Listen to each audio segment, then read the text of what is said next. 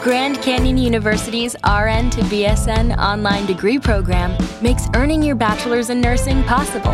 Balance online coursework with local in-person clinicals to position yourself for potential leadership opportunities in the time you have from wherever you are, leaving room for what matters. Achieve your goals with your personalized plan and team behind you. Find your purpose at Grand Canyon University.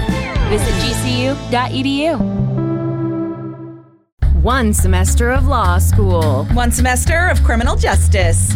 Two experts. I'm Kristen Caruso. I'm Brandy Pond. Let's go to court. On this episode, I'll be talking about a tree farm. Ooh.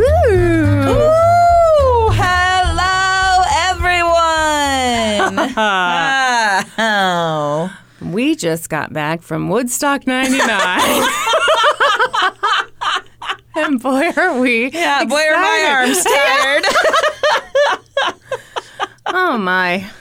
Oh, my. Hello, everyone. Hi, folks. Had a weekend in Dallas.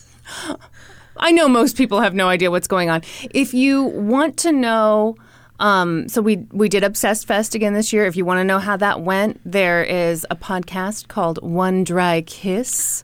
First of all, the ladies of One Dry Kiss, Yes. we got to meet this weekend. They were wonderful. They were lovely. Typically, they are a rom-com recap podcast, but they've taken the time to do a special Obsessed Fest recap episode, and it is Top wonderful. notch. It's top notch. They do a great job of recapping everything that happened this I do have a weekend. criticism. They mentioned my sister twice, and now Kyla is a monster. Her head is huge. She's wearing sunglasses all the time. Don't look me in the eye. Yeah. It was a time. It was a time. Things happened, and we were there. I don't even know what to say. I don't either. I mean, we really felt like the dudes playing the instruments on the Titanic. Gentlemen, it's been a privilege playing with you this evening. So everyone, we'll just do a very, very quick. The reason you might have heard about Obsessed Fest this past, well, time is a construct. Who knows? Yeah, when by the time this out? comes out, it's going to be like a week later. Old news. Yeah. Anyway, there was an altercation. Mm-hmm.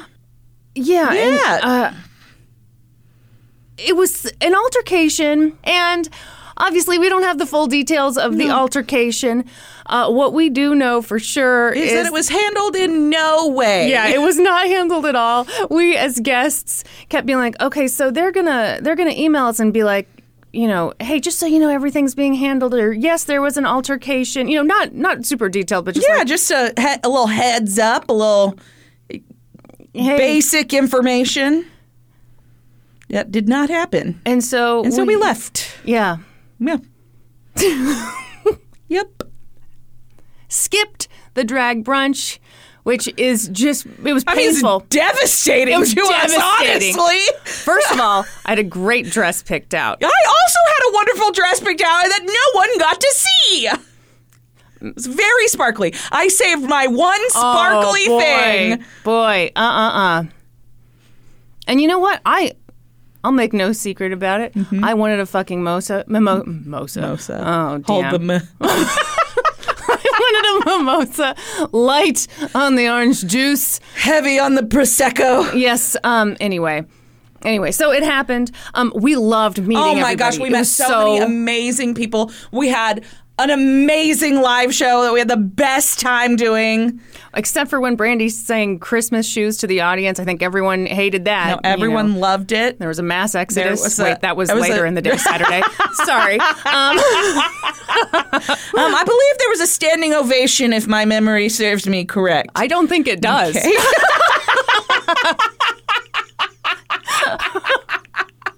I do want to say, so Sunday morning when we made the decision, like, okay, we're not getting any kind of like heads up about anything. Communicate.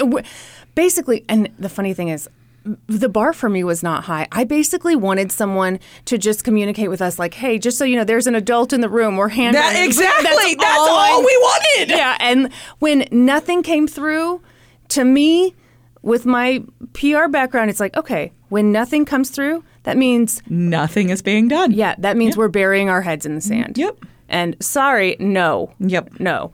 But the funny thing was I was in my full body Spanx. Yeah. As you and I were on the call. Yes. So I looked like Mrs. Doubtfire, but I was saying the thing that Sally Field says, where it's like, we've got to go. No, we got to go. We got to go. I have to leave. I have to go. I have to leave right now. We have to go. I have to leave. That's very much what our phone conversation was from our hotel rooms that morning. Were you in your Spanx? I was fully dressed. Oh, wow. Yeah. My Spanx were on, but they were covered by my fucking sparkly dress. Damn it. It was short. Well, now you're just making stuff wasn't. up. Now that no one sees it, you're like, it was actually very colorful and brave and sparkly. It was sparkly. It was kind of a graphite color, not quite black, light black, if you will. We're gonna check that off as colorful for you, yeah. Flouncy skirted dress. You are kidding me. Nope. And it was very cute. Well, to wear it to some other event. Well, what kind of good grief? Exactly. We're screwed. I would wear it to a live show, I think. Okay. So I guess we'll have to have one of those. Yeah, I guess All right, so. fine. All right, we're doing it. We'll do it. Sometime. Okay. All right. So anyway, we're going to get into our case. This is the case. So we did have a live show. It was an hour long. And apparently people kept saying beforehand, like, wow, only an hour. How are they going to do a whole case in an hour? We didn't. We didn't is the answer. I was the one person. And it's not because I took up the time singing Christmas Shoes. That was a necessary addition. Yeah, we had time allotted for that. No, actually, I sang that while people were coming into the room because the doors were never opened for our event. So there's that. What? Just for the record, we don't have a tinfoil hat on about that. No, we don't. No, it was just an error. No, somebody didn't get the message that it was time to open the doors to and the whole world the was theater punished by Brandy singing Christmas Shoes. So I hope we've all learned a valuable lesson. No, but yeah, for some reason, I was the only person on God's green earth who thought you were going to get through that? I really did. You really thought you were going to? Yes, because when I'm nervous, I speak faster. But you didn't. We had I believe. Okay. It's because we stood. We did stand. We stood for this show, and it felt so good. Felt like the first time. Okay, calm down. The very first time. All right. Anyway, the long story short, all you fine folks at Obsessed Fest got a teaser of this episode. And I'm sorry you didn't get the full thing. Yeah, I know Kristen it was the most dramatic thing that happened that whole weekend, but you know. Now she's going to whip her tits out for all of us. How dare you? Here we go. So what are you going to do? Are you going to be all big and phony, like you trying to react like you haven't heard this story before? I'm going to go natural. You're just I'm going to go natural? en natural here, all right. Which is how this is my en natural. Okay. Multiple shirts. How many pairs of pants you Just got one on? pair of pants, but a full coverage undie beneath them. Very good. Very good. Okay, shout outs to an episode of American Greed, an episode of 2020, and the court documents, baby. I don't know why I felt the need to make it sexy, but, you know, it's just what I bring to the table, you know? It doesn't feel sexy to me. Excuse you. It feels like Then Dick why are you so Vitale. turned on? Dick Vitale always says Who's Dick baby like that. Who's Dick Vitale? He's a sports commentator. Well, we have no room to talk about him here. That's ridiculous. I'm going to move my mic. I apologize. Nobody can hear it. Because of these fancy boom arms we have. I was apologizing to you. Oh. Because it meant you were going to have to be quiet for a second. Well, I wasn't. All right, picture it. Gaston, Oregon, 1958. Gaston is a very small town. It's about an hour outside of Portland. And it's a nature lover's delight. Lots of trees. Trees everywhere. Mm-hmm. Birds chirping. Brooks babbling. Ooh. I was expecting you to chirp like a bird. Oh, I'm sorry. What a Chip, letdown. chip, chip, chip, chip, chip, chip, chip, chip, I'm not the least bit fooled. Woohoo. That's an excited bird. That's a bird going down a water slide. You know, London has gotten to... We have a lot of roundabouts in my town. You know, traffic circles. Mm-hmm. Yeah. Every time we go through one now, London goes, wee! That's the cutest thing. Cute. Because when I go through one, I'm like, oh. I'm always convinced I'm going to get hit. A man named Ralph Raines looked around and he got an idea. What if he bought up some land and started a tree farm? He'd call it Raines Tree Farm. It is such a good name. It is Hey, that's a good name. Okay. Yeah. Now, if you got a name like Pitts... Not real adventurous. Oh, okay. Raines Tree Emporium. That's adventurous. Okay, what do you have to do to be an emporium, though? Nothing. What do you mean? There's not like a legal requirement to be able to call yourself an emporium. Seems fancy. Why aren't we the Let's Go to Court podcast emporium? All right, let's I feel do like it. people would have a lot of respect. I declare us an emporium now. Oh, my God, I feel fancier already. Should I stop shopping at Costco? You could never. I could not. He and his wife, Helen, and their 11-year-old son, Ralph Jr., started the tree farm, not emporium, because they weren't fancy like us. Mm-hmm. They planted a ton of trees, mostly Douglas firs. Not that you give a shit. I do care deeply don't about pretend. the Douglas. I don't. It's fine. Mm-hmm. Mm-hmm. I'm disappointed that they're not using them for Christmas trees. Yeah, that was Brandy's kind of first question right out the gate at the live show. If she hadn't interrupted with that question, I would have finished this story just fine. Oh, yeah, okay. I do have to pause, and I'm sorry for anyone new here.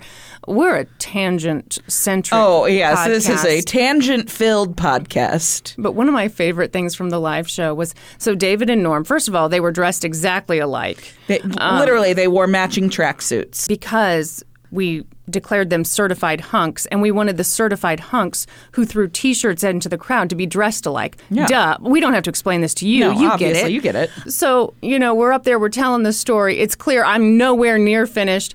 And the wonderful woman who was kind of running things behind the scenes came up to Norm and David and was like, is she aware that she has 8 minutes left? Is she going to finish up? And they were like, yes. Yeah. We feel very confident that they're somewhat aware of the time up there.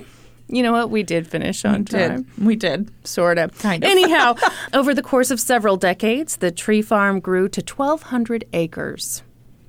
That's a big-ass tree farm. Sure is. Yeah. And it was unique in that it was a sustainable tree farm. They didn't go around just whacking any old tree. You can't say that. Yes, you can. Whacking any old tree? That sounds like a dendrophiliac. What's that? It's someone who has sex with trees. Oh, my God. Maybe. Did I make that term up? I feel like... Listen. Now I'm going to have to Google it, and that's going to be my Google history. You're pretending that you're maybe not sure about the term, and I don't blame you. I would also feign some ignorance here. It's from Can't Hardly Wait. You're saying the movie Can't Hardly Wait invented tree fucking? No. I'm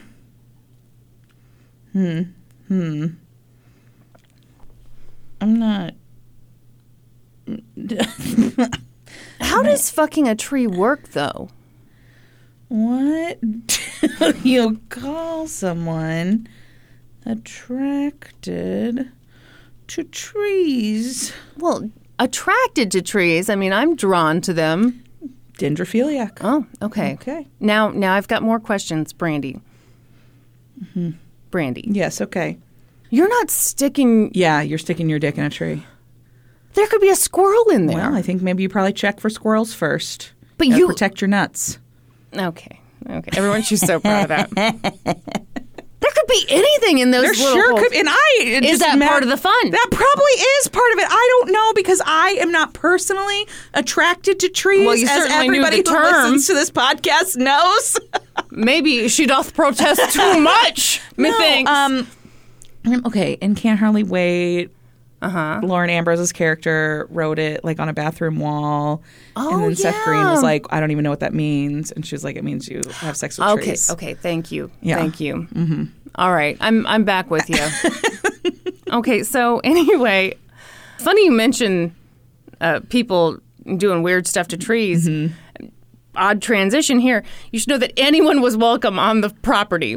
Great. Anyone. Any old tree fucker. No, well, I mean, they didn't specifically say those people are not welcome, so who knows?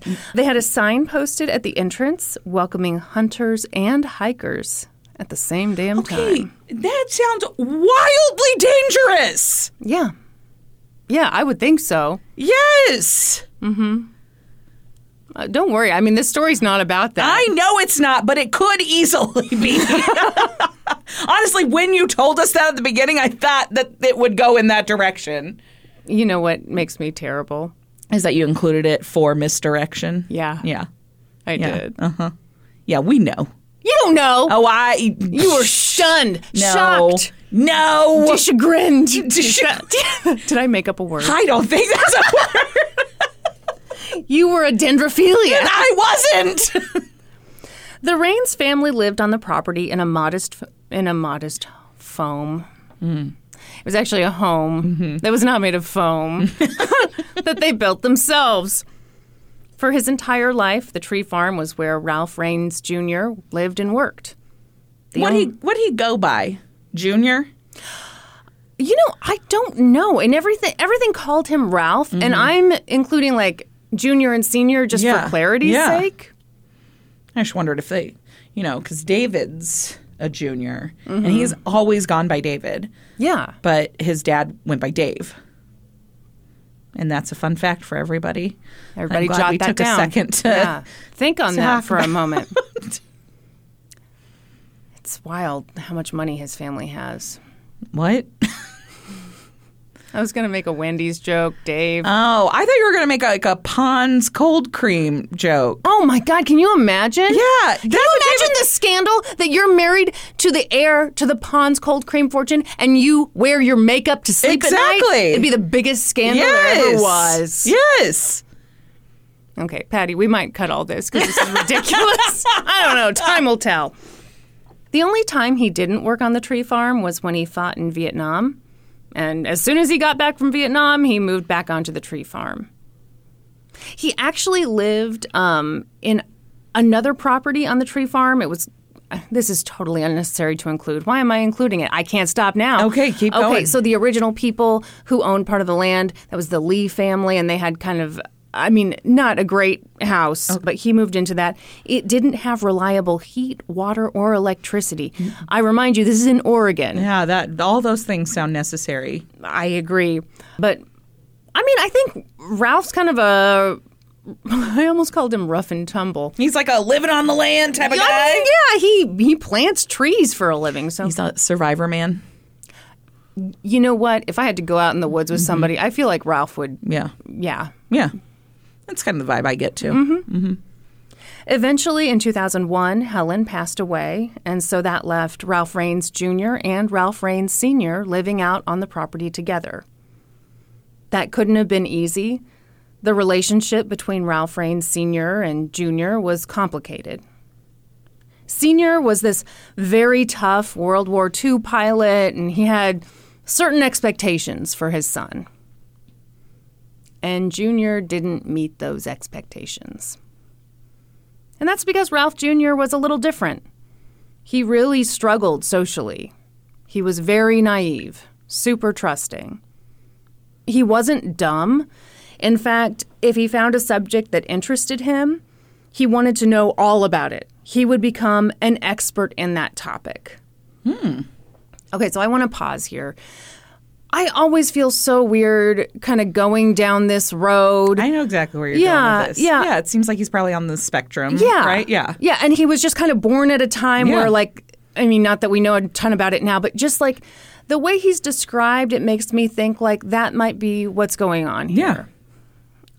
And I actually am a thought about doctor. this a lot after the show. Yes. You know what? And I didn't mention it at the live show just because I was worried. Anytime I'm like, there's speculating about somebody's medical condition or... Yeah, and maybe he doesn't have anything going on. And I'm just pulling that out of my ass. But, I'm worried about saying that to a live audience and not being able to have Patty come in and erase it from their brains individually, which we do have the technology, just Patty wasn't there at the time. That's right. Yeah. Anyhow. So, in regard to him, really going deep on a certain topic, he loved the tree farm. He didn't care at all about the business side of it, but that was okay because his dad handled the finances. What Ralph Jr. loved was planting trees. It was dirty work, it was hard work, but it always made him feel really great at the end of the day. He knew, everything there was to know about trees. He could talk about trees for hours. Another thing he loved... You guys would be friends. Wow. I think with your knowledge about dendrophiliacs, you might be like, oh, yeah, I suppose I'll come over and hang out. I mean, I'm not interested at all, but I guess I'll hang out. And then all of a sudden you're... What? Nothing. What? Nothing. I was going to ask a question that I don't want the answer to, so I'm just not going to ask it. Well, consider me intrigued, but all right. Another thing he loved? Psychics. By the time he was in his late 50s, he estimated that he'd been to more psychics than most people had been to shoe stores. That's a lot of psychics. I've been to a lot of shoe stores, though. Maybe most people haven't been to as many shoe stores as I've been to. Still. Yeah. I mean, we're not all living the Brandy lifestyle. I just like shoes. I know you do. Yeah. So, one day in 2004, Ralph Raines Jr. came across a new psychic shop. And of course, he had to stop in. He walked in, and that's how he met Rachel Lee, professional psychic. What? Okay. Rachel was beautiful, and she was a bargain. Do we like a bargain or no? Yes, we love a fucking bargain. All right, get a load of this. She only charged $10 per reading. That is really cheap. It is. It is. It sounds almost... What? Too good to be true. Oh. Really? All right, Keith Morrison, you just calm down. Part of Rachel's specialty, and I am quoting from one of her commercials. You saw her commercials? Yes. Or did I? It's been a long... did I just see it in court documents? I don't want to lie to the people. Okay. You read a transcript of one of her commercials? I might have in the court docs, you know, saying this is... Yeah. Listen, ma'am, I've had a hell of a weekend, okay? I wouldn't know. I wasn't there. Brandy died from embarrassment. Nearly. I did see a bunch of posts online that were I loved it. Yes. I bet Brandy is just dying inside. Yeah. Yes. Yeah. Yes. So that was... It was very nice that people thought of me during that. I apologize for the tangents, but I do love how well people know us. Oh, yes. Because there was stuff online that was like, is Let's Go to Court going to say anything? Are they going to say anything? And someone was like, if anyone says anything, it's going to be Kristen. And that is exactly what happened. Yep. I said something. Brandy, of course, knew I was going to say it. Yes. I let her know in the most fabulous place in the world, Buc-ee's gas station. We were at Buc-ee's having ourselves a good time. And I was like, just so you know, this is what I'm about to post in our Discord. Yeah. Yeah, and then Brandy exploded from secondhand embarrassment, and we pieced her back together. Yeah. And here we sit today. That's right. Anyway, thank you all for knowing us so well. So well. So part of Rachel's specialty, and am I quoting from a commercial I saw, from a document I read, from a feeling I got when I went on a walk through the woods? Who knows? Who knows? But the quote is that she could, quote, help you find success in love, business, and life. All the things. You go to Rachel, you're going to live, laugh, love. Yeah. All the way around. Successfully. Obviously, in order to do that, she needed to learn about Ralph. So she asked him about himself. And he told her everything. He was 57 years old. He lived with his dad on his family's tree farm. And he confided in her that he was lonely. He wanted friends. And even more than that, he wanted a family. His one big disappointment in life was that he'd never gotten married and had children. Mm-hmm. To be fair, Ralph didn't do all the talking. Rachel also shared some stuff about her own life. Oh, yeah? Yeah, it turns out she was also very lonely. Mm-hmm. Don't make that face. It's rude. Okay. Her parents had passed away, so don't you feel like an asshole. Mm-hmm. Also, her husband had died of very real cancer. Mm-hmm. The realest kind. The worst kind. Yes. The very real. No one wants the real cancer. She'd taken care of him in his dying days. Mm-hmm. Sure. Do you have any apologies you'd like to make? No, I will make no apologies. Interesting. Okay. So now Rachel was just a sad, lonely, orphaned widow. Uh-huh. Ralph and Rachel talked for hours, which is a hell of a deal considering she only charged him $10. Yeah, that is a hell of a deal. Mm-hmm. She's getting fucking intel from him so she can just come in and fuck up his whole life. You seem like the energy you're bringing right now is kind of the energy I brought when I found out that you got this amazing dress for like $7. Yeah. Yeah, I'm never happy for anyone else's bargain. I want my own bargain Yes. always. Yeah. You looked great in that dress. Thank you. At the end of their session, Rachel was like, you know what? I would love to see your family's tree farm. It would be a hoot to get out there and have you tell me all about the trees. Ralph was thrilled.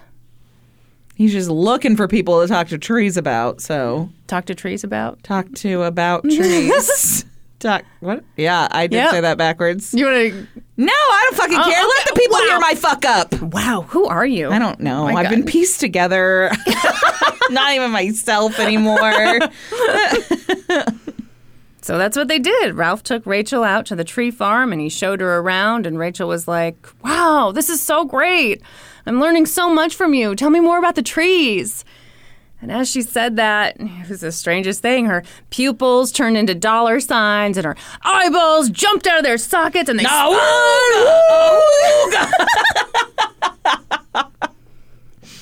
You want to hear something fun? I sure do. For the next 2 years, Rachel and Ralph spent a lot of time together. As friends? Yeah. Or lovers? Not lovers.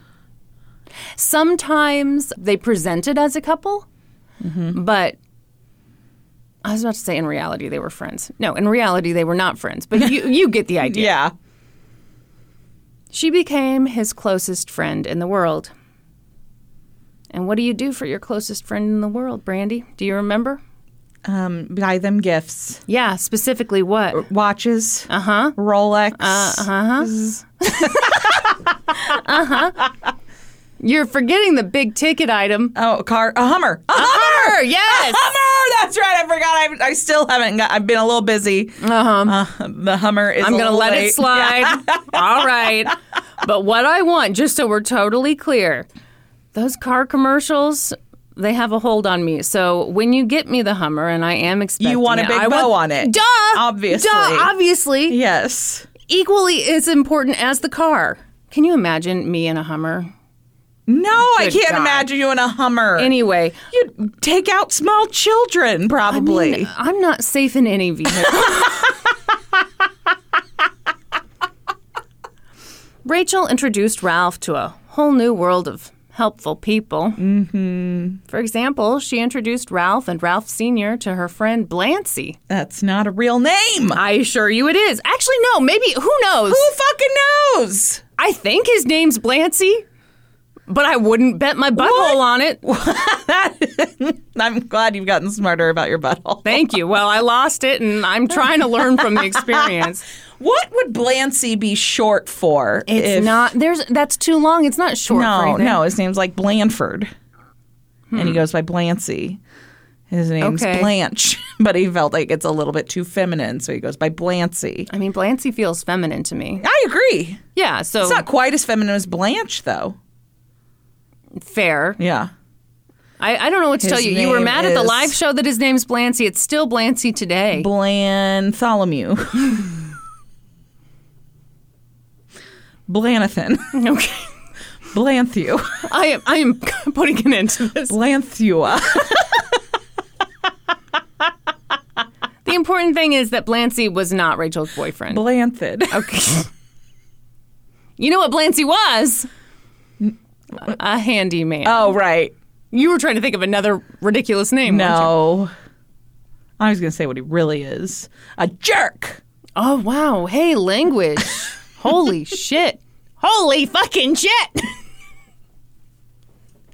Brandy's got her cursing pants on. Yeah, that's right. So, Ralph Jr. hired Blancy to do some projects around the tree farm. What kind of projects? Okay, well, he fixed the deck. How much did that cost old Ralph Jr.? I don't know, Okay. but I know he fixed it. Uh-huh. And, you know, he was a handyman for several years. That was the only project that I saw that he did. Okay, great. Uh-huh. Now, Brandy, I bet you're thinking, oh, this Rachel. Oh, she's just a one-trick pony. All she knows how to do is be psychic. Mm-hmm. You're wrong. Mm-hmm. You're wrong. She was also a bookkeeper. Sure. Hey, Sure. you're going to feel like an asshole. You ready to feel like an asshole? No. She had been the bookkeeper for her very real dead husband's very real auto repair shop. None of this is made up. Don't worry about The it. very real husband who died of very real cancer. Yes. Got it. Okay. Mm-hmm. So, I mean, when you think about that, she's really a personal finance expert. Don't you agree? I do not. Don't you agree? I do not.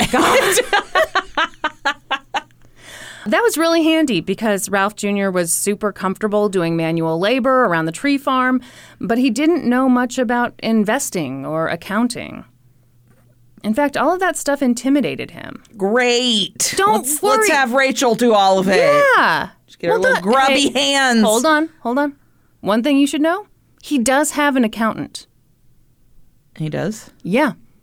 Yeah, I didn't go into that at the live show, but this man has an attorney and an accountant. Okay. Mm-hmm. You're making faces. Could you tell me what's going on in that big, beautiful, recently put together brain of yours? Who's the accountant?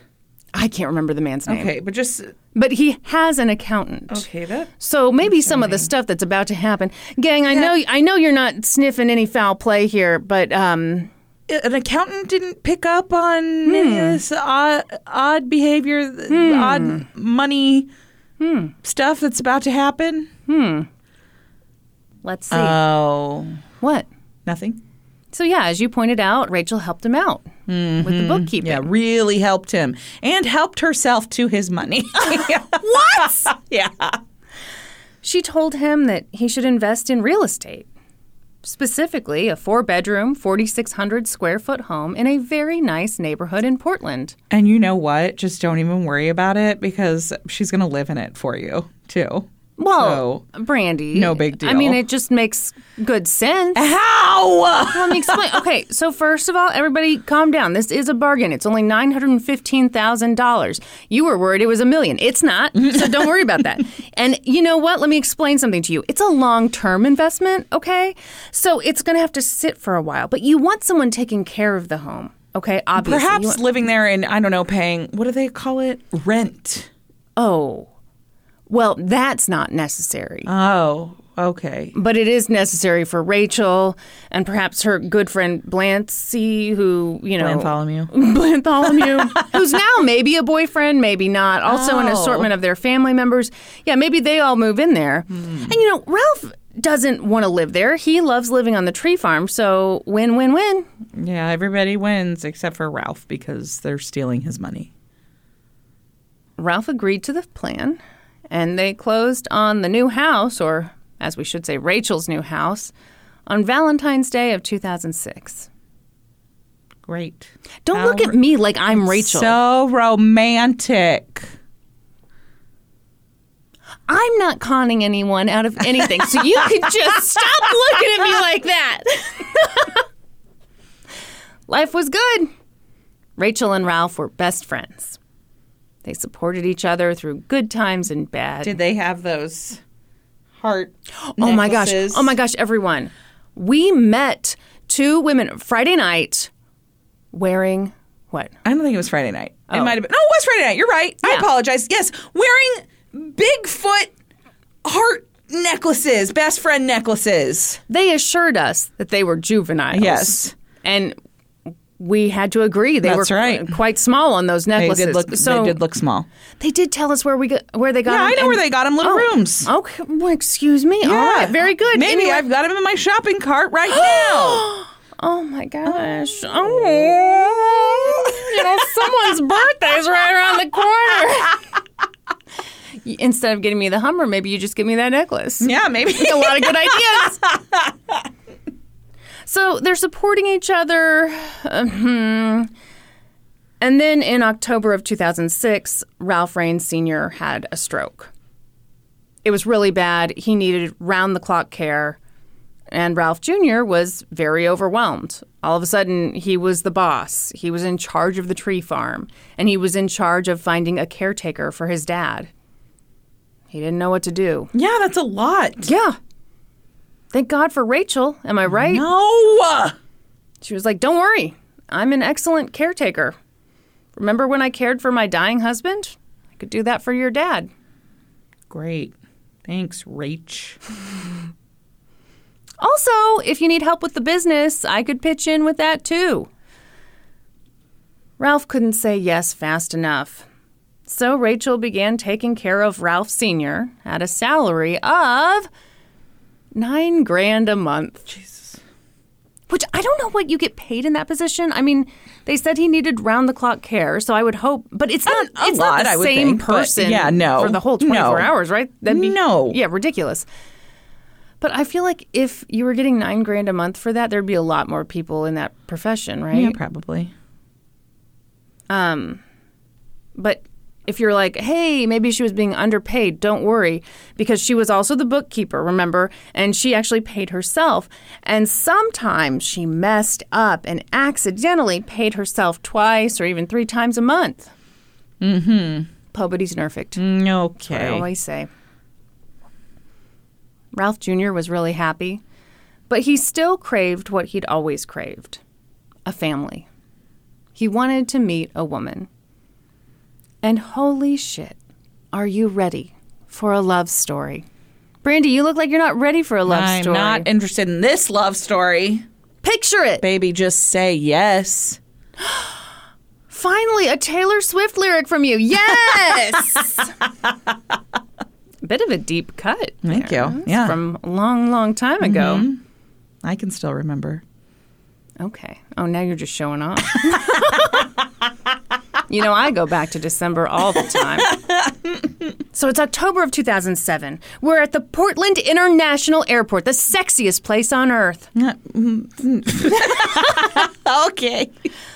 Ralph Jr. was on his way home from a timber convention. Do you think the Warehousers were at it? What? Probably, right? The Warehousers? What do you... Oh, yeah! I'm sorry. Brandy, I don't have the memory that you have. Okay, I apologize. Go ahead and fill the people in. The Warehousers from the old kidnapping I did a few episodes ago. George Warehouser was kidnapped when he was 9 years old, grew up to be the CEO of Warehouser Timber Corporation or whatever the fuck it's called. Not an emporium, I can tell you that. No, it's not an emporium. And Keep working, boys. I One will day you'll talk get to there. them about that. But yeah, I imagine somebody from old Warehouser company was there at that timber definitely, right? convention. 'Cause, like, yeah. there's not going to be a million timber conventions. No. There's probably one, and you better show the fuck up. Yeah, and I bet the representative from the Warehouser company was there. All right. Well, Glad we talked that's about an this. exciting detour. See, this popped into my head during the live show, and I was like, probably shouldn't mention that. You're a pro, Brandy. You're the best in the biz. I've said it many times. So as soon as he landed, he called his BFF, Rachel, because, you know, she's his ride home. And she said, okay, you know, just sit outside on the smoker's bench. I'm on my way. So Ralph sat down and, oh, my Lord. A beautiful woman sat down beside him. Yeah, huh? Ralph had a thing for blondes. And this one was blonde. Great. Super blonde. How blonde was she? You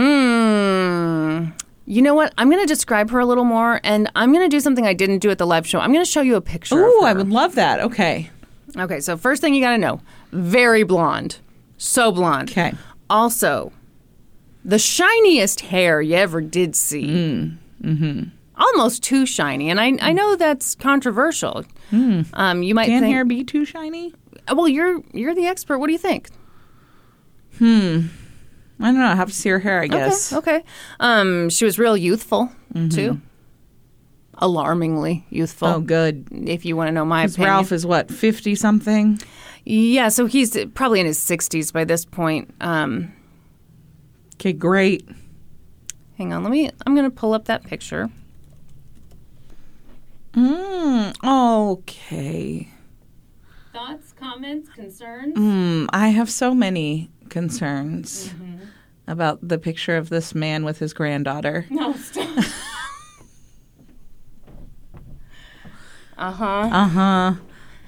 First is that hair in no way looks like her natural hair.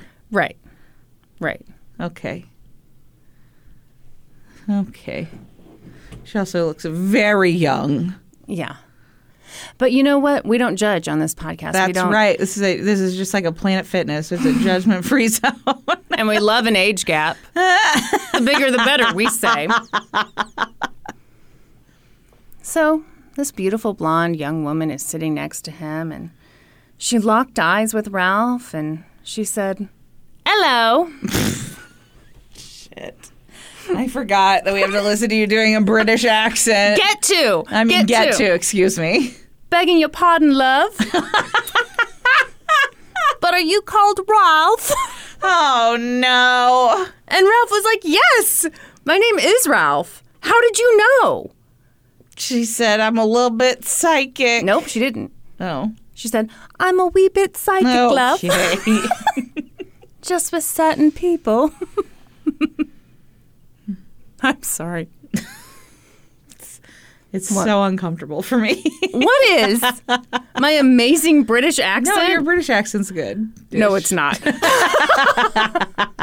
I will say, though, my imitation of her British accent is not bad. Spot on. So, Ralph's excited. He's met a psychic. She knew his name. And how is it that she knows Rachel? Shut up. What? No. This is not an accident that Rachel told him to go sit on this bench and he meets a young blonde psychic. Excuse me. She just popped over from cheery old England. I think Jolly. Oh, Jolly.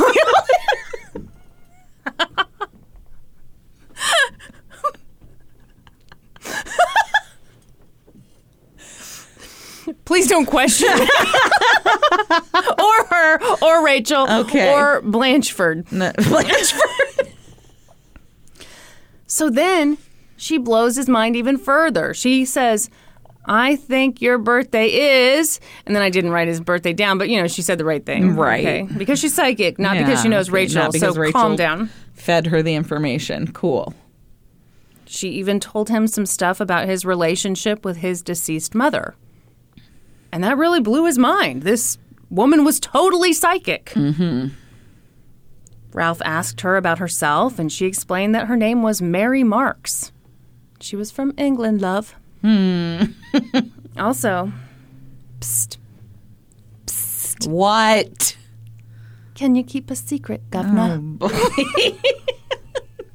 She was living in the United States illegally. Yeah. Kind of in a tight spot. She was visiting Portland to spend some time with her brother, meet some clients. But she spent most of her time in California, where she worked as a bookkeeper. Oh, really? Yeah. Great. I'm glad we got another bookkeeper entering the equation.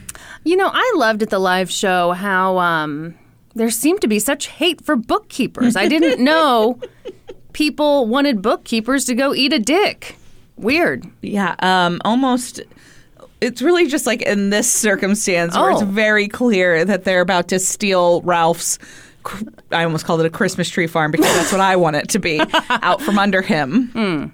So it's not universal hatred for I don't believe bookkeepers in so. general. Yeah. Interesting. Okay. It's shady bookkeepers, which I believe Rachel to be, and I'm pretty sure Mary Marks over here is another one. No, you're wrong because she's a QuickBooks whiz. She said it herself. Ralph was so into her, and the feeling was mutual. No. What? She really looks young enough to be his granddaughter. Absolutely. Absolutely. They began dating, and then Mary proposed. Mary proposed to Ralph. Yeah. Progressive.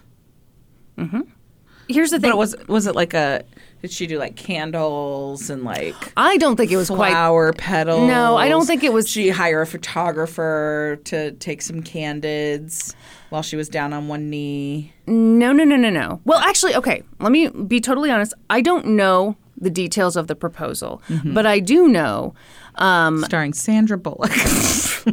But I do know that they told Ralph that this needed to be kept a secret. So, no, I doubt there were pictures taken. This was secret.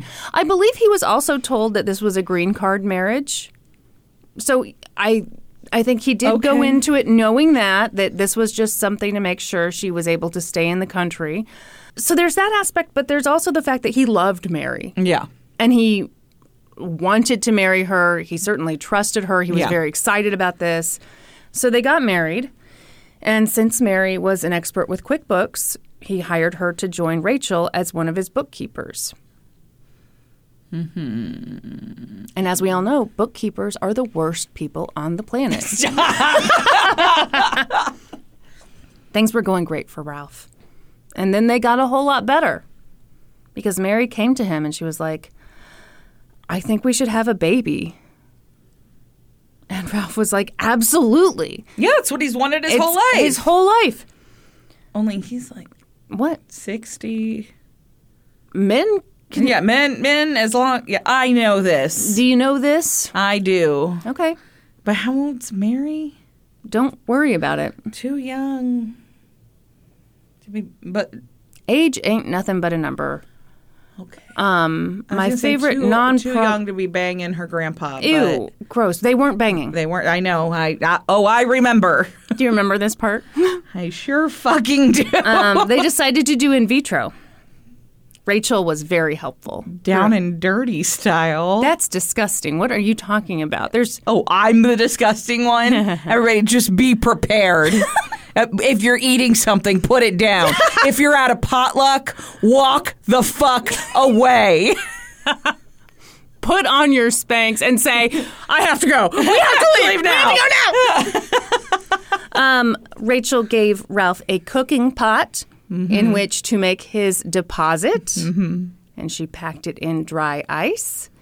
And Mary carted that skillet full of cum back to California, where she underwent in vitro. First of all, how fucking dare you, skillet full of cum? Don't call me that. I'm just painting a picture. And I would just like to pause for a moment and reiterate to everyone what I pointed out at the live show during this portion is this is why you don't eat at potlucks.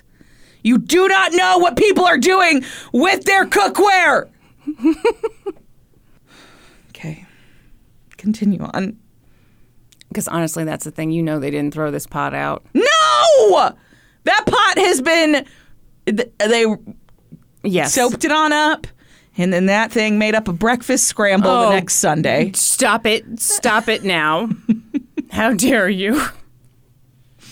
Anyway, not that you asked, but the in vitro did work. Yeah, okay. That's anyone who's been through in vitro, they're going to feel like, oh, this is familiar. I remember coming in a pot and, taking it to California. I don't think that's how it's usually done.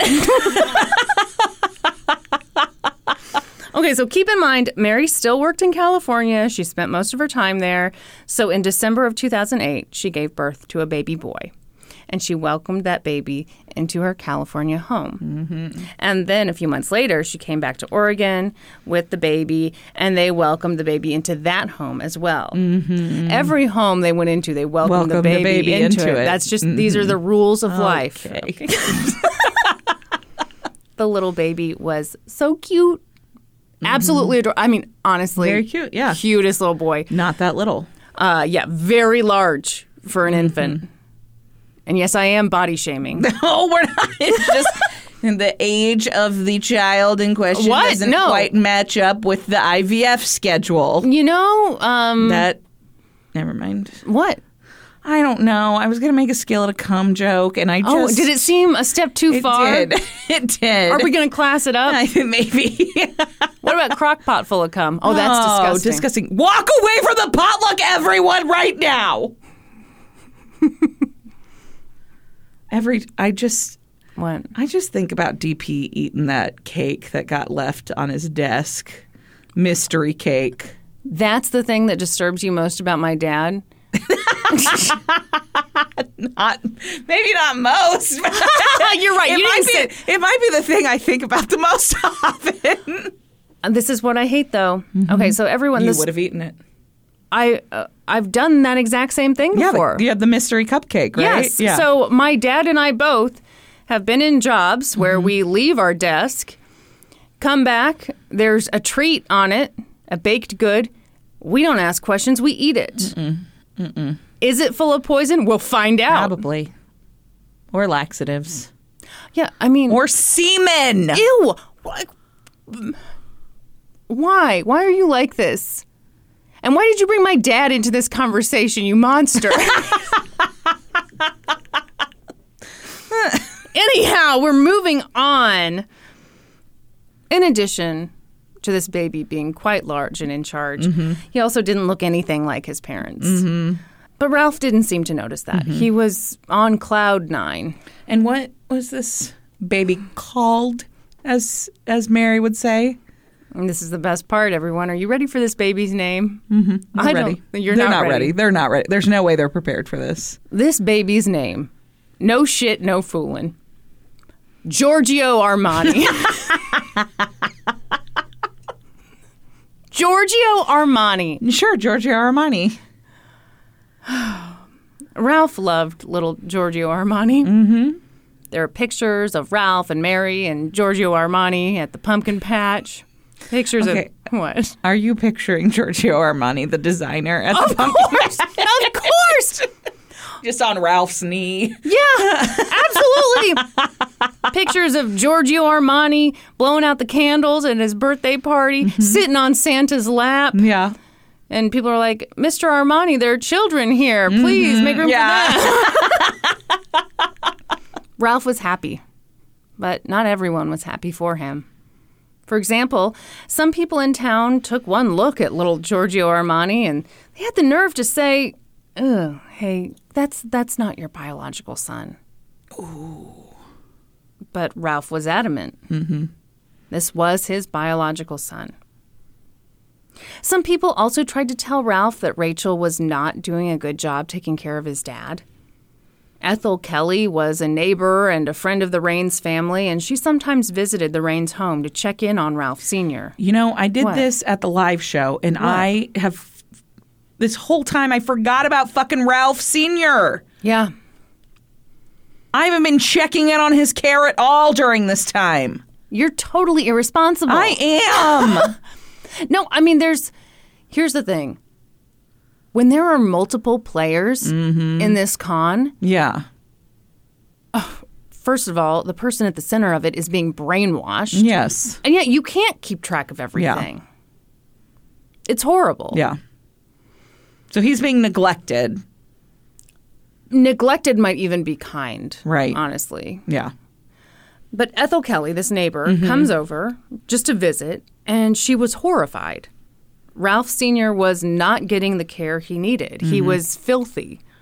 One time, Ethel took him to the shower herself and bathed him, and she was like, Rachel, you need to watch this. This is how you take care of someone in this condition. Yeah. Some source said that Ethel had experience in nursing. I didn't quite know what that meant. Like, are you a nurse or are you not? But anyways, she was like, bottom line, she was appalled by this.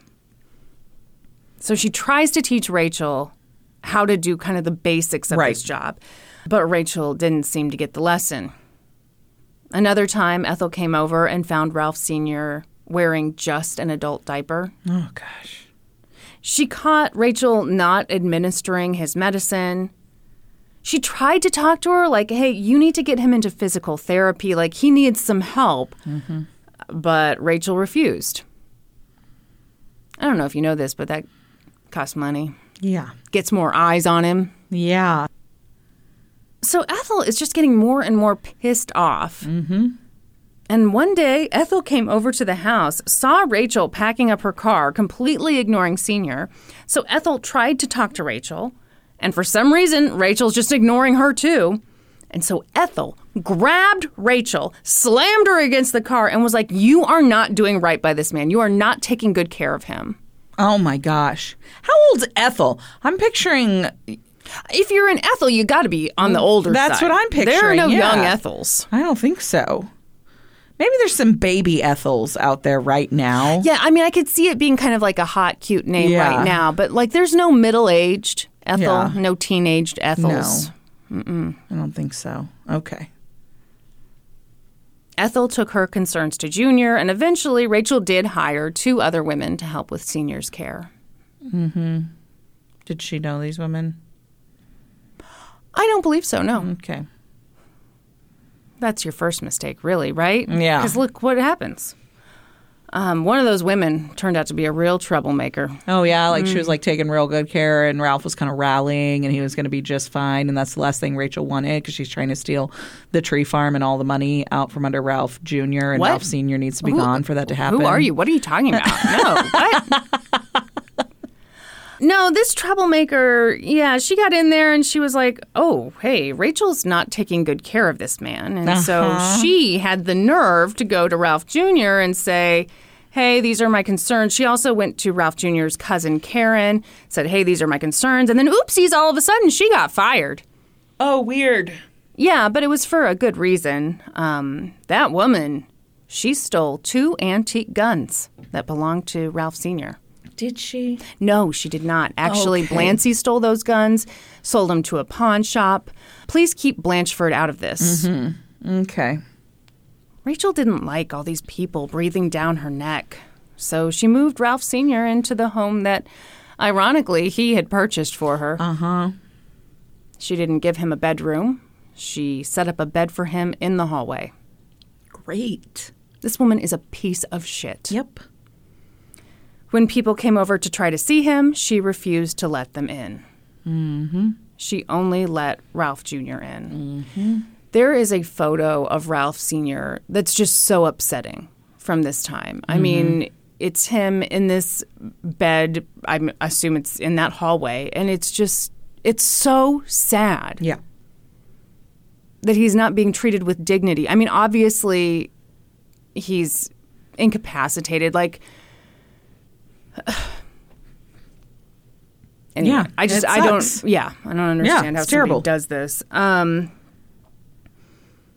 So both of these men were now more isolated than ever before. And then, in 2011, Ralph Raines Sr. died. He was 91 years old. Mm. Ralph Jr. delayed the funeral because he kept expecting Mary to show up. Where the fuck's Mary? Busy. Okay. Where's Giorgio Armani? You know, Giorgio Armani might actually have been at the funeral, only because by this time, Rachel was his nanny. Oh, okay. Hold yeah. on. She's a psychic. Mm-hmm. She's a bookkeeper. Yep. Caretaker. She's a caretaker. She's a nanny. So, the other sad detail, I mean, it's all sad. Ralph Jr.'s parents, you know, obviously they had this tombstone for the 2 of them. And around this time, he added his name to it, Mary's name, and Giorgio Armani's name to the tombstone. Yeah. Mm-hmm. But I mean, I think that just shows where his head was at. Yeah, like, absolutely. He was so proud of his family. Yep. I believe at some point after this, Rachel got power of attorney. It was a little unclear to me when exactly she made this happen for herself. Yeah. The power of attorney document was actually drafted and notarized by Ralph Jr.'s lawyer, Michael Moore. I know, right? Michael Moore is this man's name. Okay. Michael liked Rachel. He'd met her several times over the years. And yeah, she'd expressed an interest in dating him, but he wasn't interested. Okay. Mm-hmm. Right? Oh, boy. Oh, boy. When I read that part about, like, he'd met her several times before, it's like, God, this is how people do it. Yep. You stick with people for several years. You make sure you're at all those relevant appointments. Mm-hmm. And then I feel like I'm giving someone advice right now on how to be. I'm sorry. How to pull off a con? Well, it's so gross to me that then when it's time for her to get power of attorney, I say time for her. But, then the attorney's like, well, sure, yeah. It's a good thing Rachel had power of attorney. Because, gosh, there was a lot that needed to be done. So much. You see, Brandy, when a multimillionaire dies and you inherit their estate, you might think that you'd be getting money. Yes, you would be getting money. No, you'd be so wrong to think that. You've never been more wrong. Rachel and Mary told Ralph that he was broke. He actually owed money. It was the inheritance taxes. That's what it was. It got him. They'll get you every time. The only way out of this was to sell his beloved tree farm. No, it's not. These fuckers. Yeah. Ralph was devastated. He obviously didn't want to sell the farm. But he trusted Mary and Rachel. Mm-hmm. And around that time, Mary made a very exciting announcement. Oh, yeah. She wanted to have another child. Oh, boy. Bring on the skillet. Do you use the same skillet, you think? Probably. It's your lucky skillet at that point, right? Well. That's a gross thing to say. What do you mean, well? Maybe you don't even remember which skillet you used the first time. I would remember. Also, I would have thrown it out. Exactly. You never would have used the fucking skillet in the first place, Kristen. Okay, that's enough. Yes, that's right. That's right. Ralph was willing to do anything for the family that he'd waited for so long. Mm-hmm. So they went through that in vitro process again, and guess what? It worked. Did it? It worked. Yeah, Mary was pregnant. Giorgio's little brother or sister coming right along. Sister. That was a girl. That's right. You know what? Since she'd named Giorgio Armani, she decided to let Ralph name their daughter. Right. Mm-hmm. Mm-hmm. He came up with a beautiful name. Mm-hmm. Kirkland's signature. Oh, just go so well at Giorgio Armani. Yep. All the top brands. Yeah. No, he named her Gloria Jean. Mm-hmm. And he was so excited about the new baby that he got a license frame for his car. Up top, it read Mary and Ralph with a heart between their names, and Giorgio and Gloria along the bottom. Mm-hmm. So, with a new baby on the way, Ralph agreed to sell the farm. Oh, fuck. Rachel sold a 56-acre parcel for a little over $1 million. She sold a 40-acre parcel for a little over $1 million. 134 acres went for $1.4 million. 869 acres sold for $8.7 million. Wow. Over the course of 1 year, the tree farm vanished. Yeah. The companies that bought up the land knocked down all the trees. That was really hard on Ralph. He still had his house on a little patch of land, but that was only because no one wanted to buy it. Mm-hmm. Then, tragedy struck. A few months after the tree farm had been sold, Mary was like, "Oh no, I've had a bit of a miscarriage." A bit? Mm-hmm. It doesn't matter. It's all bullshit. It's all bullshit because the pregnancy wasn't real to begin with. I simply must fuck off back to England now, Governor. Stop it, please.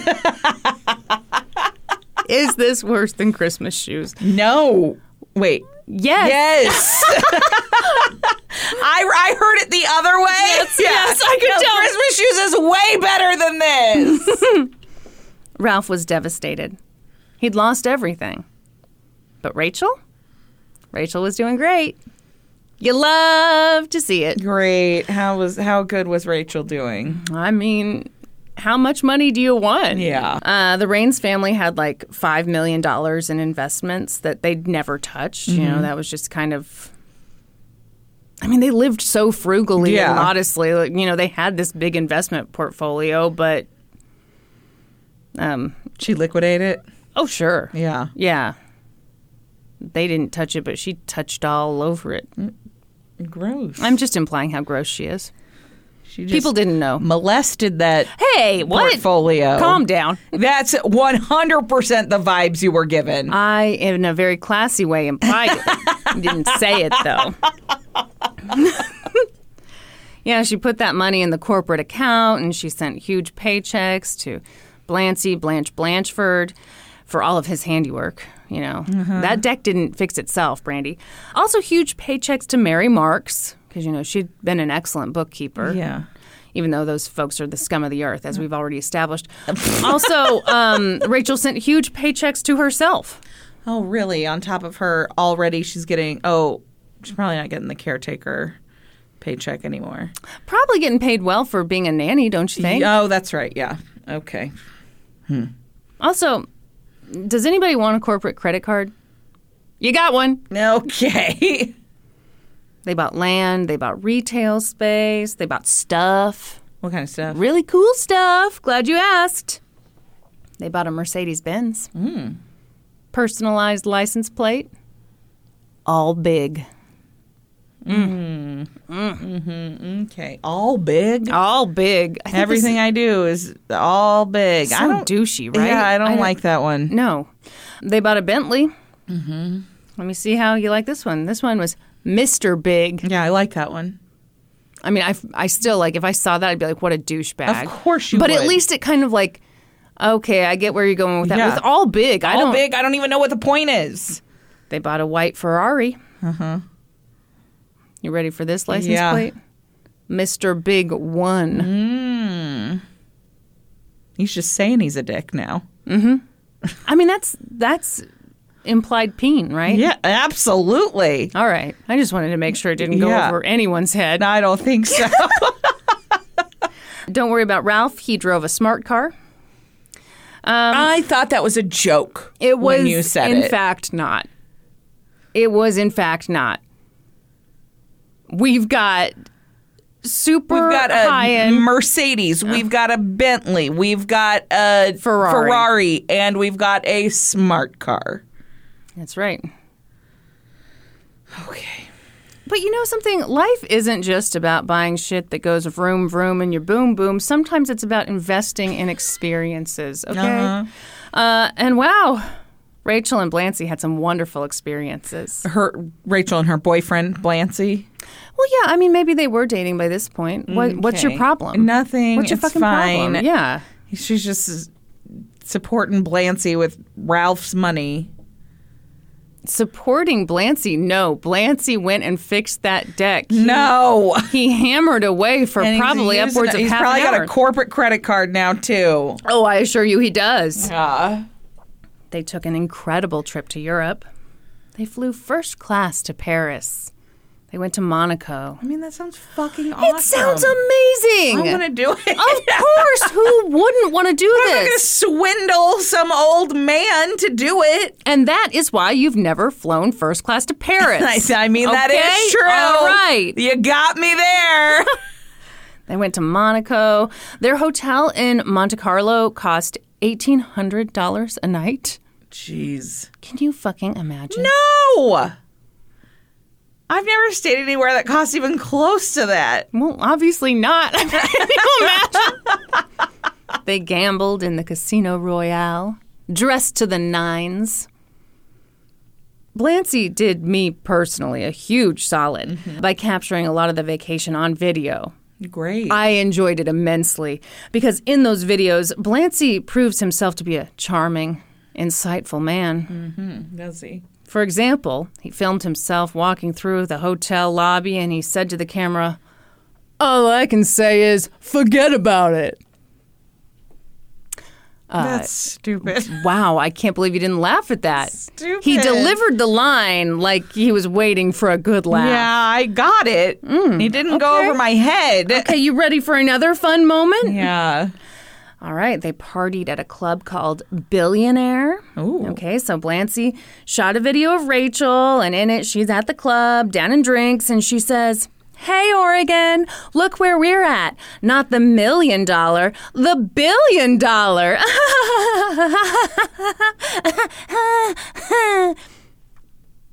I hate it. Yeah. Yeah, these people are awful. Yes. But it wasn't all gambling and shopping. They also took in the cultural sights. Mm-hmm.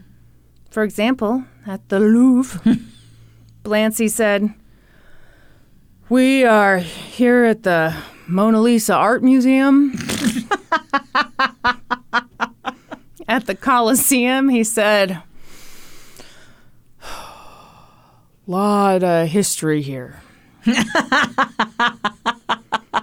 At the Sistine Chapel, he said, "Wow. Mm-hmm. Wow, wow, wow, wow, wow." Did you see these videos, or did you read about this in the court I record? saw them. I loved it. I loved it. His little insights. Yeah. Yeah.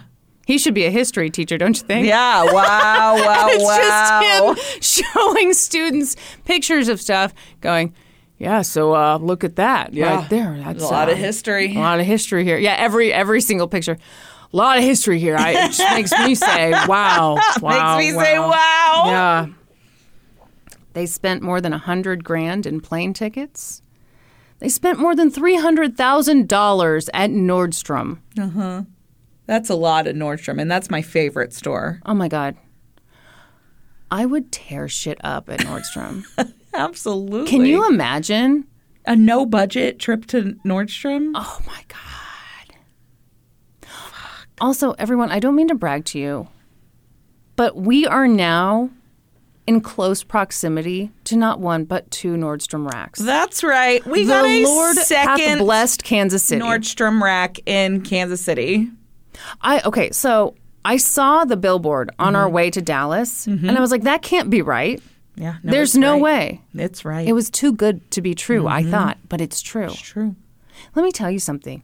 A couple years ago, when I spent the summer in Iowa, I was like, you know what? I'm bored. I'm going to take myself shopping. So I searched in my phone for the nearest Nordstrom rack. Kansas City. Oh, shit! Kansas City was the nearest one. And so now I'm thinking, my goodness, how blessed we are. Embarrassment of riches. I know. I haven't even been to the new one yet. Neither have I. I'm going to have to go. Maybe we should go and get matching outfits. That would be cute. You looked like you, what were you thinking? You don't want to wear what I'm going to wear, and I don't want to wear what you want to wear. How dare you? I would wear all black. You would, yeah. Yeah. Mm-hmm. Yeah, you'd have to go all black for us to wear a matching outfit. I'm not wearing your What? bright colors. I don't always wear bright colors. I'm not wearing your Golden Girl 3-piece suit. No, I would actually wear that. I was going to say, my Golden Girls That thing's fucking 3-piece awesome. pajama set. It's awesome. I would 100% wear that. You're going to feel like a classy older gal walking around the house wondering where the slice of cheesecake is. Yeah. I say that as if slices of cheesecake are hidden throughout my They're home. kept in the fridge. As a gift, Rachel bought Blancy a $64,000 Rolex, which was good because by that point, he only had 5 other Rolexes. That is a very generous gift that Rachel purchased with Ralph's money. Yeah, she actually told everybody that she was buying that for Ralph. Oh, and then she gave it to Blantholomew. Oops. You know, these things happen. Mm-hmm.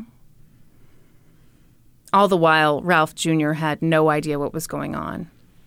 At one point, a neighbor asked him why he'd sold off the tree farm, and Ralph told him that he'd had to do it because of inheritance taxes.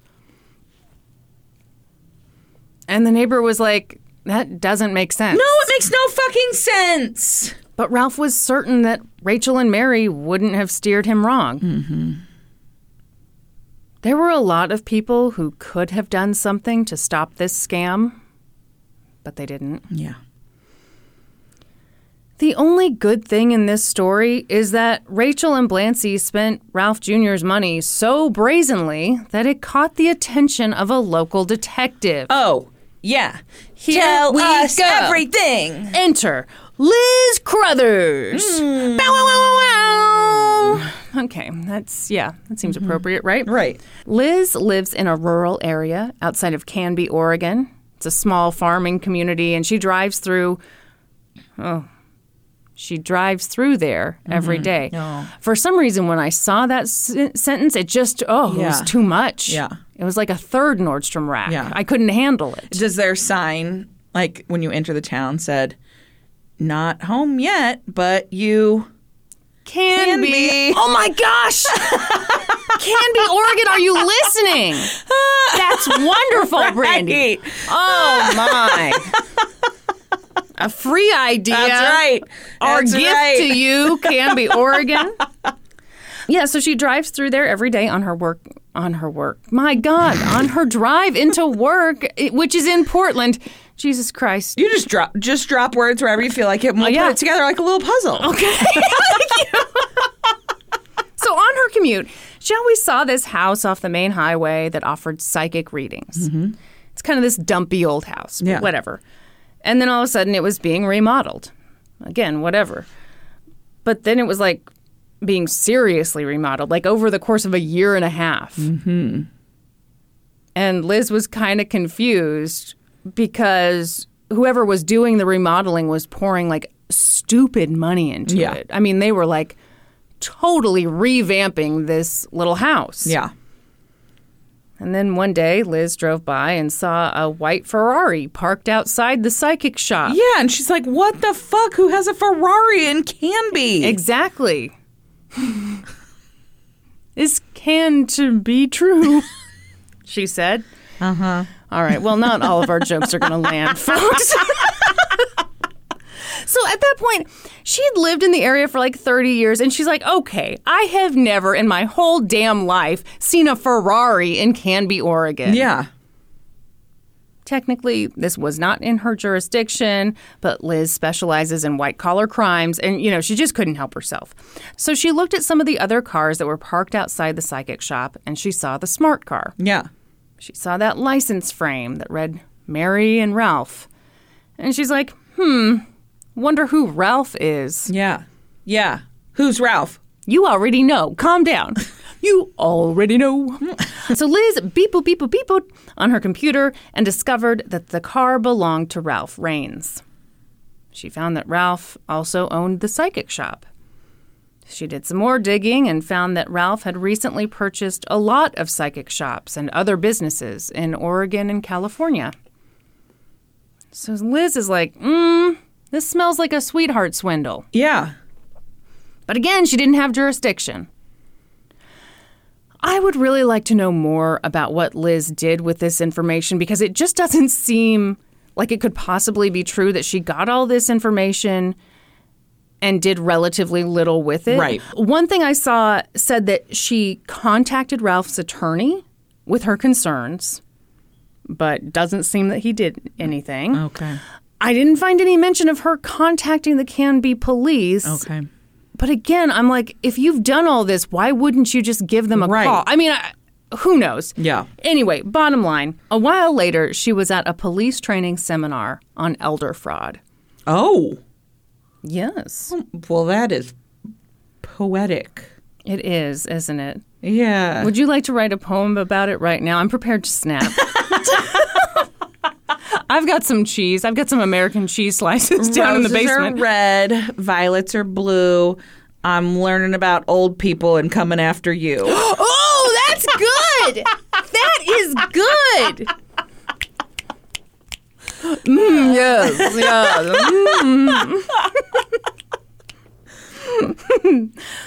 So yeah, she's at this police training seminar, and during one of her breaks, she starts talking to the guy next to her. His name? Steve Floyd. Steve Floyd, huh? 2 first names, don't trust him. Oh, okay. Okay, that's fair. You want to know his middle name? Yeah. Pitts. No. Oh. Anyway, What's Steve Floyd have to say? First of all, let me give you his credentials. No, sure. He was a psychic, but he specialized in bookkeeping. No. No, he worked for the Canby Police Department. Whew. Boy, is he in the right place at the right time. She's been just dying to talk to him about that Bentley and that Ferrari. That's right. Okay. No one said that she got sassy with him, but I think she got a little sassy. I just picked up a vibe, okay? Oh, okay. And she's like, hey, you going to do anything about that psychic shop in your town?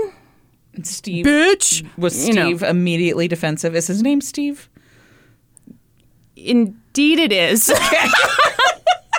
Patty, please don't cut how long it took me to confirm that. No confidence that his name was Steve. Listen, I'm never going to trust my memory on anything. So she's like, hey, you need to look into that psychic shop. She told Steve all about what she'd discovered. And all of a sudden, this other woman at the seminar turns around and she's like, did you just say Ralph Raines? I know that guy. What? I've been on that property. In fact, I used to be a logger. And they're like, hey, no one asked you. Yeah, what the fuck are you doing here? No, they were very welcoming. This is a logger turned police investigator? First of all, her name. Her name's Marlene Olson, okay? And she works for the Department of Justice. And I'm sick of hearing you talk about it. No, so these three investigators, they brought in this guy, Cameron Wall, who was an IRS agent. And they were like, yeah, go team, this is so cool. We should make shirts. Yeah. Did they make shirts? No. Marlene was like, there's no time. Yeah. We gotta get going, guys. So they started their investigation. And of course, concluded that... Were they really at an elder... You think I made that up? Convention? Training course? Whatever? You think I made that up? That is nuts. Okay, let me give you another version of the story. Okay. Liz is at the Golden Corral. She bumps into Steve. He drops his roll. He's mad. And when he bends down to pick it up, his Canby police badge falls out of his pocket. Yes. And she's like, boy, am I excited to see you. What the fuck are you doing about that psychic shop? Mm-hmm. And he was like, whoa. I am here at the Golden Corral trying to eat a delicious yeast roll. Yeah. Why do they call them yeast rolls? Because the name stops you from eating too many. Anyway, Marlene's over at the Jell-O station getting the cubes of Jell-O. She overhears the whole thing. She's tossing cubes into her mouth. She jumps over the sneeze guard. Sure, slides down. And does like a hood slide down the sneeze guard. And at first, they're mad. They're like, get out of here. We're having this moment. And she's like, I am now part of the moment. I used to be a logger. And then she just, out of nowhere, pops a log out onto the ground. Pops a log. She's got it like in her backpack. I don't know. Pops it over her shoulders, drops on the ground, and then she does that thing where she walks on it, but she's just staying in place and the log they're spins. like, I guess you are a logger. Like, you are a logger. But then the Golden Corral police had to come, and they're like, ma'am, you are not allowed to be wearing a backpack near the buffet. They bust it open. It's all Jell-O. Tupperware containers. Just skillets. Skillets full of cum. No! They'd been full of cum at one point, but she emptied that out. Empty now they had yeast rolls in them. Have we taken this as far as it can go? I think we have. No, we've not. And I think it's important that the people know that we did not get to this point in the story during the live show. It is so funny to me. Yeah, you can really tell where we're getting to the new material. I'm also looking at the clock and I'm like, In what world did you think you were going to finish this? It's the same world where I'm like, I've never made a bestiality joke in my life on this podcast. Yeah, it's the same world where I convince myself that I am, in fact, a classy woman. Mm-hmm. So anyway, did they meet at an elder fraud training seminar or at the Golden Corral buffet? We don't know. We can't be Who's certain. to say? So, Marlene's like, there's no time for T-shirts. They started the investigation, and of course, they concluded that Ralph had been the victim of a sweetheart swindle. Yeah. They discovered... Fucking Rachel. Yeah. I knew she was bad. I knew she was trouble. When she walked in. Yeah. Ba-na-da-na. Did you even know you were quoting Taylor Swift? I did. I stopped so that I well would. Done. Yeah, I was going to say something else, and then I backed it up so that I could quote Taylor Swift and impress the pants off of you. I appreciate that very much. Please put your pants and back as a reward, they discovered that over the course of 10 years, Rachel Lee and her associates had stolen more than $15 million from Ralph Rains. Holy shit. They discovered that Mary Marks was actually Portia Lee. She was Rachel's daughter. And she'd been 17 years old when Rachel asked her to meet Ralph outside the Portland airport. That's so fucked up. It's disgusting. It's disgusting. And I have a lot of sympathy for her. So do I. Because anyone who has a parent who would put you in that situation. Yep. Yeah. It's like that movie. What movie? Heartbreakers. Oh, yes, with Jennifer Love Hewitt. Yes. And Sigourney Weaver. And Ray Liotta. Mm-hmm. And Gene Hackman. There we go. That's all of them. Covered them all. Gosh, you know what's weird about that? What? It takes place at a Golden Corral. That's exactly what I was about to say. The Golden Corral scene in that movie was wild. I thought Jennifer Love Hewitt could have done more. She just stood at the carving station the whole time. I kept expecting a knife to fly. Yeah. Oh, well. Yeah. You know. I didn't see a single person spinning on a log. No. Giorgio Armani was not Ralph's biological son. In fact, he was the son of one of Rachel's other daughters. Mm-hmm. But Mary Marks was a real person. That was the name of Rachel's mom. I feel like that's such an awkward way of putting it. That was Rachel's mom's name. There you go. There we go. That's a human way way better. to say it. Uh-huh. Why did I say that? Was the name of Rachel's mom. And you are the podcaster closest to me, whose name is Brandy, and yeah, so they did that because since Mary Marks was a real person who they were related to, it made it easier to kind of move money around, open bank accounts in her name. Yep. Yeah. It's all fucking terrible. Yeah, it is. So it obviously took them a while to piece this together because they wasted so much time at the Golden Corral. But as soon as they did, they were like, okay, we got to tell Ralph. Yeah. So Detective Steve Floyd went out to the flattened tree farm, knocked on Ralph's door, and sat him down and told him the truth. He showed Ralph documentation for all the cars he'd purchased but hadn't driven, all the vacations he'd paid for but not enjoyed. And Ralph didn't believe a word of it. Ugh. Oh, it's so terrible. It's so sad. Yes. It's so sad. I think it would be really hard to be 10 years deep into this. Yep. And you think that you have everything you've ever wanted. Yeah. Well, like, what's his relationship with Giorgio Armani like at this point?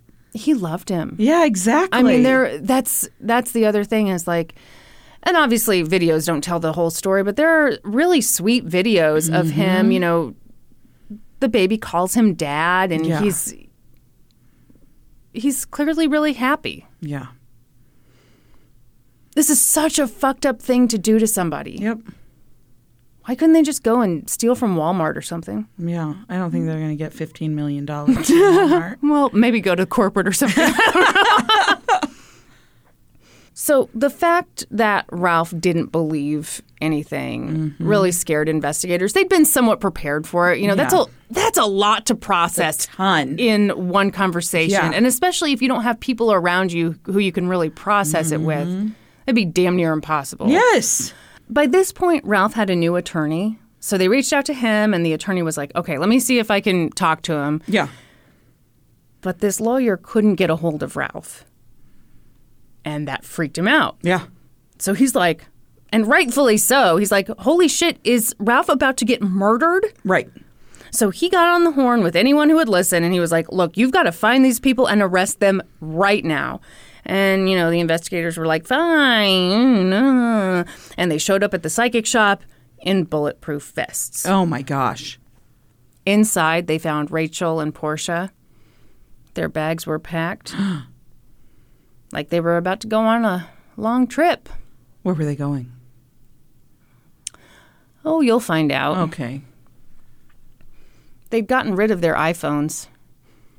Oh, really? Swapped them out for burner phones. Great. So they're fleeing the country? No. Why would you say that? Well, that's you know sure how what sometimes that you're like, seems like. this iPhone, this is annoying. No! Agents searched them and discovered that Portia had $36,000 in cash in her underwear. Which, okay. She must have had a real full coverage undie on as well. Well, yeah. So my question, and I'm going to say none of these sources answered it to my satisfaction. I'm wondering, is it $36,000 in the undies section of the suitcase? Or is this a physical search and she's got $36,000 on her body? Yeah, I assumed it was tucked stuffed into the undies. into her undies I mean, I think on that's her body. Yeah, that's probably right? Yeah. But $36,000 in cash, that's... Okay, this is how I'm imagining it. It said it was in a couple different envelopes. Oh, sure. Yeah, because, I mean, how could it not I be? think you line the crotchular region of the underpants, almost like a maxi pad situation with the envelopes. Boy, what kind of cooties are you going to catch from that? Well, it's in an envelope, so still though, money's these people filthy. aren't worried about cum skillets. You're right. So. You're right. Okay, what am I saying? All right, so it's maxi pad, $36,000. Yeah. Boy. Mm-hmm. That's going to be uncomfortable. It's going to be real uncomfy. I don't think they're getting on a plane. Oh, okay. Investigators didn't initially see Ralph, but they did eventually find him out back in a converted garage. He looked very disheveled. The IRS agent who'd met Ralph twice before was like, hey, it's me. And Ralph didn't recognize him. He was in a daze. Ralph told the investigators that Rachel and Mary were taking him on a trip to the desert to see Area 51. Oh, boy. Yeah, isn't that nice? He'd always wanted to go, and now they were going to go. They're going to take him to the desert and murder him? I mean, it certainly sounds that way to me. I'm no psychic. Oh, I'm just a bookkeeper. That's right. And a caretaker and a nanny and a deck fixer. Mm-hmm. She does it. Oh. What if now all of a sudden we knew all the words? Right. The agents arrested Rachel and Portia, and Blancy Blanchford Blancheth III turned himself in. Okay. So it was finally time for justice. Yeah. But Ralph still couldn't understand that he'd been conned. Ugh. He's so brainwashed at this point. He is. That's the word the prosecutor kept using, and I think it's the perfect word for it. I think there's the other thing, and I think this is just a human thing of like, when someone is telling you something that you don't want to hear, that would be so painful if it were true, I think it's a natural thing to be like, nope, I'm just not going to accept that. Absolutely. In particular, he really could not understand that Mary had never been his wife. So he tried to stand in the way of the prosecution. He wrote a letter to the prosecutor saying, I am not a victim. He begged them not to prosecute. Of course, it was later discovered that Rachel had helped him write that letter. Mm-hmm. Yeah. I have in my script here, but these fuckers needed to pay. Yeah! Fuckers pay! Mm-hmm. In 2015, Blancy pled guilty to money laundering and tax charges. He got a reduced sentence because he agreed to cooperate with the prosecution, track down stolen assets. Yeah. He was sentenced to 2 years in federal prison. He also promised that he would try to pay back the money. Did he pinky promise? Because I only believe pinky promises. Sure, absolutely. We all respect that. Promise to pay back the money. But I think it was 2020 that tracked him down and he's selling cheesesteaks out of a vehicle. So I don't think that's Like he's got like a food truck. It didn't. I don't. They didn't Or he's say like food truck. selling cheesesteaks out of the back of a creepy van, because those are two very different things. Here's the thing. I feel like if it was a food truck, they would say food truck. They did not say food truck. All right.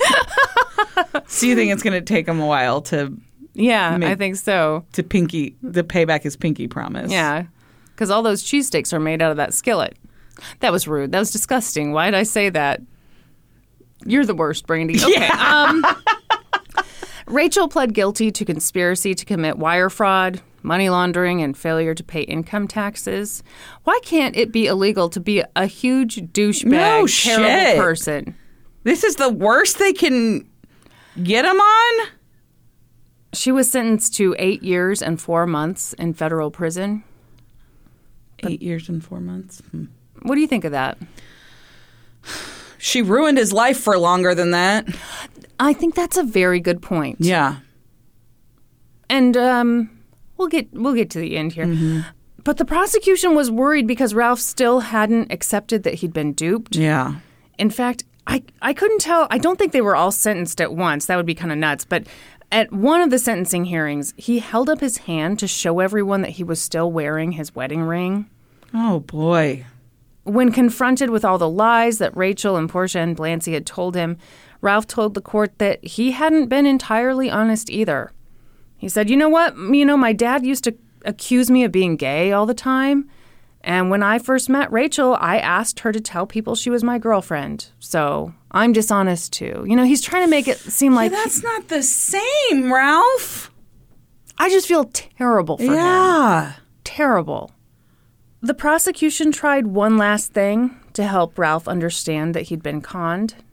By that point, Portia had already pled guilty to conspiracy to commit wire fraud. But before her sentencing, they asked her to meet with Ralph. So that's what she did. Mm-hmm. They're all in this room together. Portia walks in with her shiny blonde hair and her glasses and her British accent. Mm-hmm. How do you walk in a room with a British accent? We don't know, but she did it. I don't have one, so I couldn't tell you. She took off the glasses, dropped the accent, took off her Spirit Halloween wig. Mm-hmm. A family member who was with Ralph that day said that it was just a shock to his system. Yeah. It was honestly more than he could process.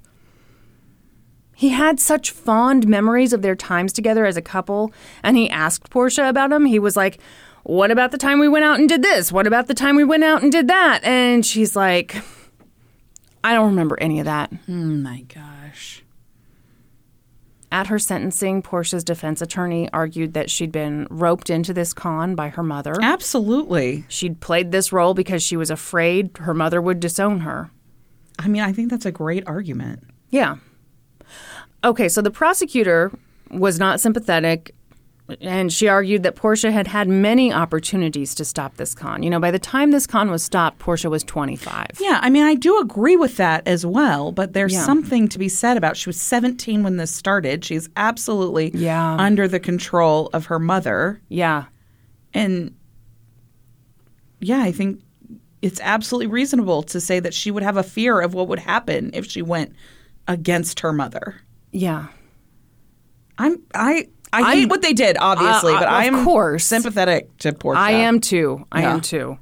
She was sentenced to 2 years and 9 months in prison. Mm-hmm. It seems that Ralph still struggles with what was real and what wasn't. When he was interviewed about the story for 2020, he was still wearing his wedding ring. When he was interviewed by American Greed, again, he was still wearing his wedding ring. I mean, that's the saddest fucking thing. Like, yeah. After all of that, he's still... That's so sad. Honestly, at this point, I'm kind of like... What does it matter? Let him believe what he wants to believe. If it makes him feel better... Yeah. He gets to hold on to this, like, he got to have his family and... I mean, his feelings were real. Absolutely, his feelings are real. Absolutely. I just hate this for him. Yeah. Absolutely hate this for him. Yeah. He says he is embarrassed by what happened, and he doesn't like to talk about it, but at the same time, he wants Rachel and Blancy and Portia to get out of prison and do well. Mm-hmm. Okay, now are you ready for the truly shocking twist? Yeah. Okay. Ralph had been wearing a wig the whole time. No! Okay, I'm sorry. No. Rachel was an experienced swindler. I mean, no fucking no shit. But, okay, this... She wasn't really a psychic. Yeah, that's the shocking twist. No, this makes me so mad. She had been sued for this shit before. Wow. So she'd been sued for it. So just, I'm throwing that out there. Yeah. But let me also tell you this other thing. In March of 2014, right around the time the investigators were closing in on everybody, a new man walked into the psychic shop. And of course, he fell in love with Rachel. Of course. He'd known Rachel for 9 weeks when he decided he was going to marry her. They had rings picked out. Yeah. This man was in his late 60s. He worked as a school custodian. And, he's excited. He's got this fiance. I'm sure he went in and probably said a lot of what Ralph did about, I'm lonely, I'm looking for companionship, and, oh, my gosh, here's the solution. Mm-hmm. I believe he also co-signed on something regarding a Mercedes. I can't remember. I didn't write that down. Okay. But, of course he did. So he tells people about this because, again, he's excited. And one of his coworkers was really concerned about it. She's like, this is just not adding up. Yeah. I'm kind of worried here. So she went to the police and told them everything that she knew. Now, luckily, Rachel was arrested soon after all that for what she did to Ralph. But she was absolutely about to do this same thing to this other guy. And do you want to know the weirdest fucking thing? Yeah. He lived on 20 acres of wooded property worth about $4 million. Wow. She's a timber swindler. Oh, that's damn, you're full of good lines today. Thank you. I really enjoy having a podcast with you.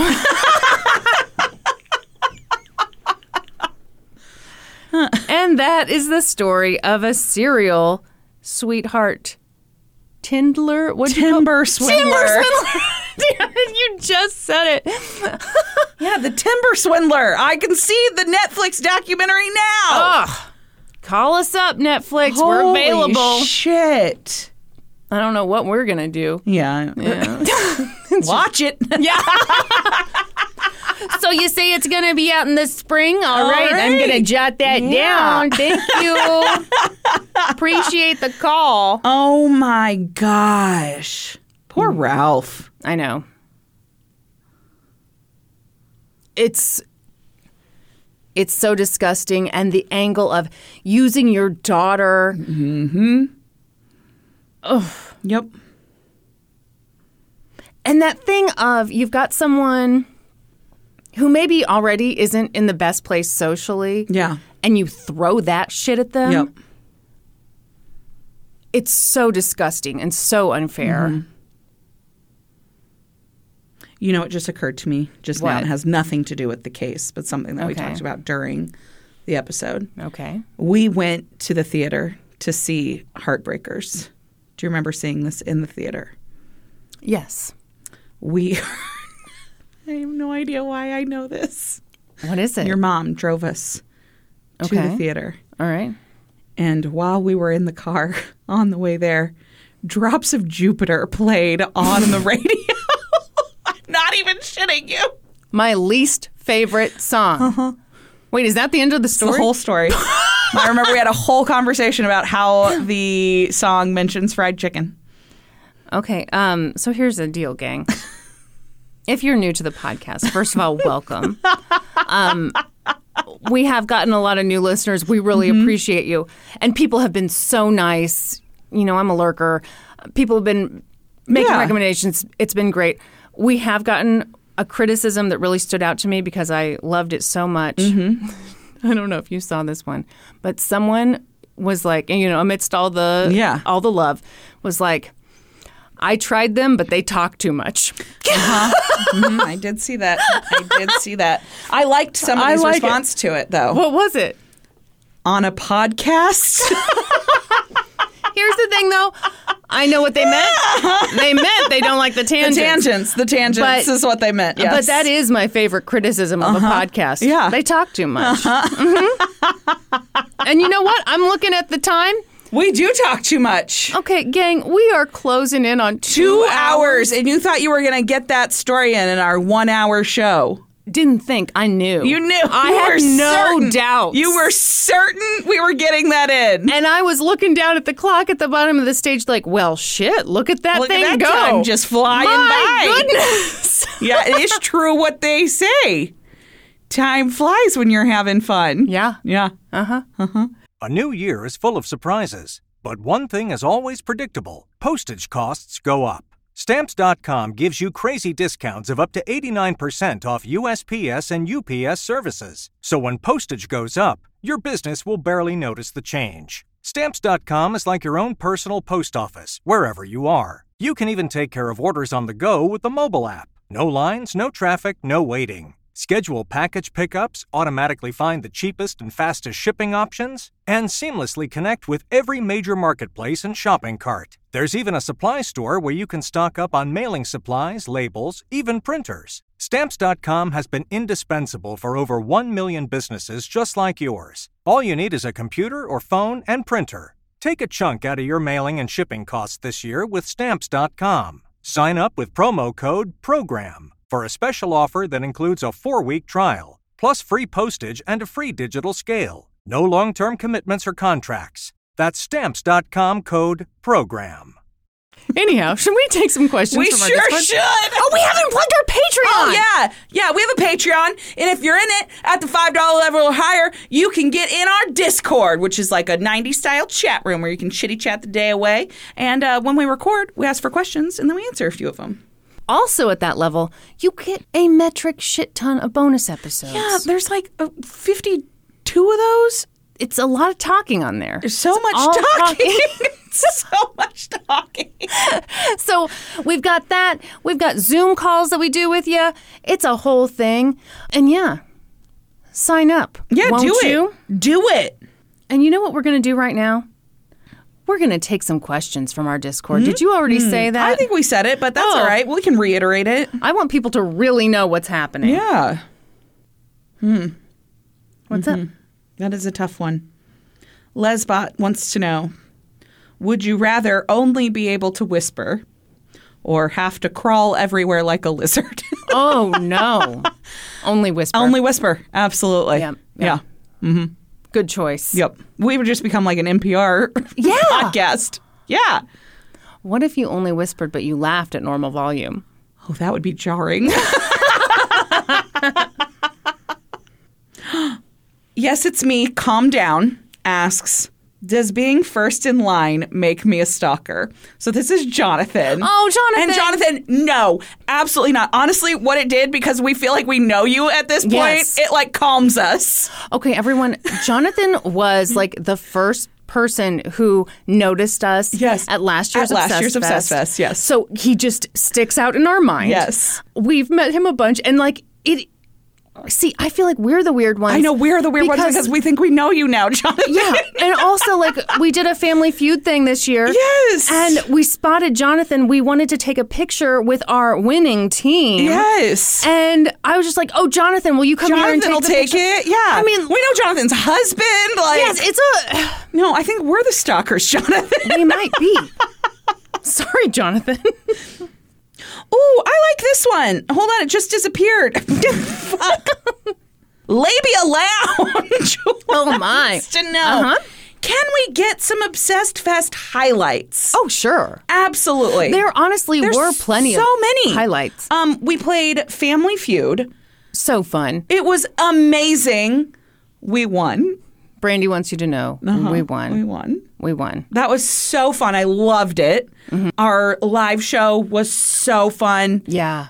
Oh my gosh, yes. Norm made us this intro video. It's like an 80s style sitcom intro. It is amazing. Yeah, we'll have to post that somewhere Yes. because, I mean, it truly should not be missed. It should not be missed. We had, so, you know, there's an official meet and greet, but like we wanted to meet everyone who wanted to meet us. Yes. So we had a meet and greet, Friday night. Friday night at a hotel bar. Oh my gosh. We walked in there. It was shocking. How many people came to this to meet us? I don't even know. Thank you to everyone Yes. who came. It was unbelievable. There were so fucking many people there. I also want to say just everyone who attended Obsessed Fest Was lovely. I mean, I had like the best experiences. Yes. The funniest thing to me is that we had a few people come up and be like, "Hey, sorry, I was awkward in our last interaction." No one was awkward or weird. Like we appreciated meeting everyone. Yes. Everyone was so sweet with David and Norm. Yes. Your sister Casey was there. I'm saying this like you don't know. I know she was there. She was behind you the whole time. Oh my gosh. My sister Kyla is now the mayor of LGTC. although Norm said, no, you're the Flavor Flav of LGTC. Which is mean because it's kind of true. No, Kyla met everybody. Everybody. Oh, also, What? well, Norm and David and Kyla and Casey and Ashton and Caitlin, our support squad, were handing out fucking stickers to everyone Yes. like it was their job. Well, and in a way it was. because David and Kyla got a little competitive. They did. I think David saw how much Kyla enjoyed handing out stickers, Yep. so he decided to try to steal that joy. It was a whole thing, very controversial. No, so Caitlin and Ashton have been Kyla's best friends since college. So they came. It was funny because I was telling my mom all about it. And I was like, yeah, so Caitlin like took all the pictures for us. Yeah. And my mom goes, you're telling me that you had the woman with the PhD taking your pictures? Yes. That's true. Yes, That's only true. PhDs Oh, yeah. can take We have pictures for us. A very thorough interview process. Also, I got a shout out to Ashton. She's a fucking hoot because when things really started popping off, and we'll just say that.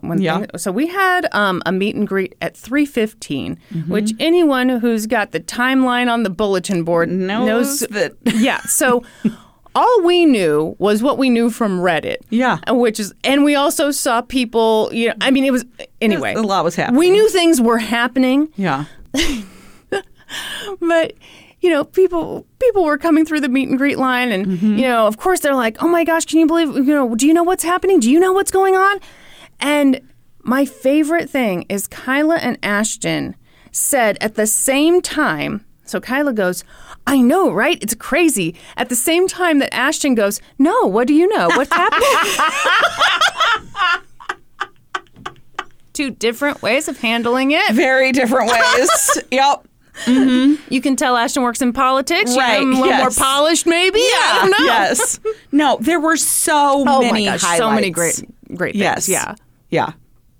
And thank you to everyone who came Oh yeah. to support us. Yeah. Thank you so much. It was amazing. Yeah, we loved meeting all of you. Yeah. Okay. Lazy Lesbian Biz wants to know, Kristen, do you have a fear of eels like you do Yes. snakes? Yes. There's more. Oh, I'm they sorry. They continue on. So Calm there's down. a lady on Amazing Race who's terrified of snakes and eels, and they had a live eel challenge. And they're wondering if it's universal. So yes, you're just as scared of eels as you are of I just figured snakes. this out, and I'm not proud to tell you why. Why? I am, first of all, I'm very cool, as we know. Yeah. The other day, so sometimes when I'm doing my makeup and stuff, I watch, just random YouTube videos. And maybe I'm the type of cool person who's like, oh, here's a compilation of all the meanest things people have had to do in competitions on Big Brother. Oh, yeah. There's a lot of us who are interested in that. It's not a super weird little group. Anyway, so I was watching Very that. niche. And one of the challenges was everyone had to get in this disgusting bathtub and they put in dead eels. No. And I realized those things are too snake-like They for are. my taste. Yeah. So yes, I am scared. And also very cool. Yeah, okay. Robin Noodles wants to know thoughts on the swag bags at Obsessed Fest. Robin, I'm not going to lie to you. The first time I saw a picture, I thought it was a joke. Yep. Yeah. Yeah, I thought it was a troll post. Yeah. That's unfortunate. Yeah. Yep. Oh, I think this is a good question because I don't even know if you have these. So hyperfixations are very common with people with ADHD. Yeah. Suck worker Cassie wants to know what your current hyperfixation is. Do you get hyperfixations? Do I get hyperfixations? Do you know me, ma'am? Yes. Everyone, do you know anything about Big Brother Canada Season 9? See? Yes, that's everyone. Brandy is looking at me like I am fucking nuts. And I'm telling you, yes, I am fucking nuts, but that is my hyperfixation right now. I am so pissed that I have to pause to record this episode when someone's about to win the veto comp. Oh, boy. Okay. Hey, I didn't say my hyperfixations were cool. Also, another hyperfixation, so I hyperfixate on foods. Yeah. Let me hit you with a recipe that I made up recently. Okay. Okay. You get broccoli. Chop it up. Yeah, chopping broccoli. You get some red onion. Chop that up. Get some cherry tomatoes. Halve them. Oh, okay. Okay. Little avocado. Okay. Chunk that up. Okay. Put that all together. Mix it up. Yeah. You cover that with everything but the bagel seasoning. Okay. Then you get baked Cheetos. Oh. Put that on the side.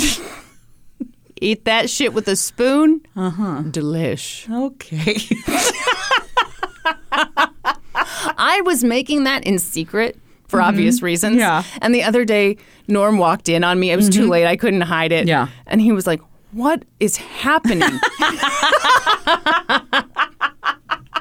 So in conclusion, no, I do not hyperfixate. Oh, okay, great. Ooh, Save Bandit asks, at the end of Family Feud, the way Steve had phrased it, I thought the other team won. Did you think that? Were you losing your mind, Brandy? Yes, I 100% thought we lost. Because we did not get as many answers right, but we stole a few rounds. So that's how we ended up winning. But yeah, I had been trying to kind of keep track in my head a little bit, and I completely thought we lost. I didn't care. No, Kristen had no idea. There's actually a really funny picture that I saw online that somebody posted. And it's me and the woman who was sitting on the other side of you, and we are clearly trying to brainstorm an answer. And you are sitting with your feet together, your hands on your lap. You're just staring straight ahead. I am not who you want on your team. In anything, really. No sports, no game shows. Like you were blank. No one was home. No. Yep. Honestly, my main goal in any of those situations is to not have an answer that is embarrassing. Right. And boy, I embarrassed myself. What was the category? Crimes?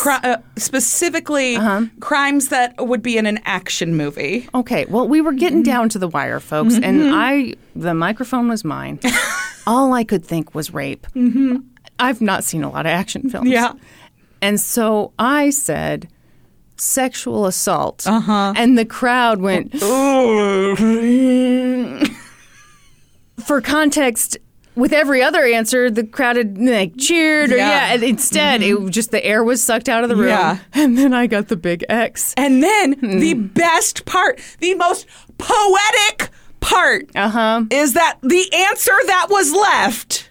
Go ahead and tell them. Was art heist. Humiliating. Ooh, Clark Adventures 94 asks, best light coverage foundation? Looking for a BB cream or just something light to cover up my daily redness?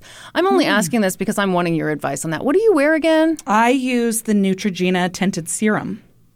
Oh. Yeah, that's what I have currently. Never mind. That. Yeah. Never mind. Okay. No, the reason I say that is because I realize what is happening here is I am looking at you. You know, it's like I'm looking at the model going, I'll wear what she's wearing and I'll look exactly like her. Oh. So I'm coming to you with your perfect skin, asking you what you have on it. Be wonderful on you. It's not going to give me the same results. It's a very sheer coverage. Is it going to alter my genetics? No, it is an extremely sheer coverage. That's all right. Yeah, that's what I... Just a little something. Yeah. Yeah. Okay. I've also used very expensive tinted moisturizers. I've used the Tarte tinted moisturizer. I like that one a lot. It's a little oily for my skin. I feel like it sits on top of my skin. It doesn't fully absorb in. That's Penetrate is the word you were looking for. I didn't want to say that. Okay. Fair enough. I also have used the Laura Mercier tinted moisturizer. It was a little heavy for my taste. Okay. I really like a tinted serum. It's very light, just gives just a whisper of coverage. Yeah.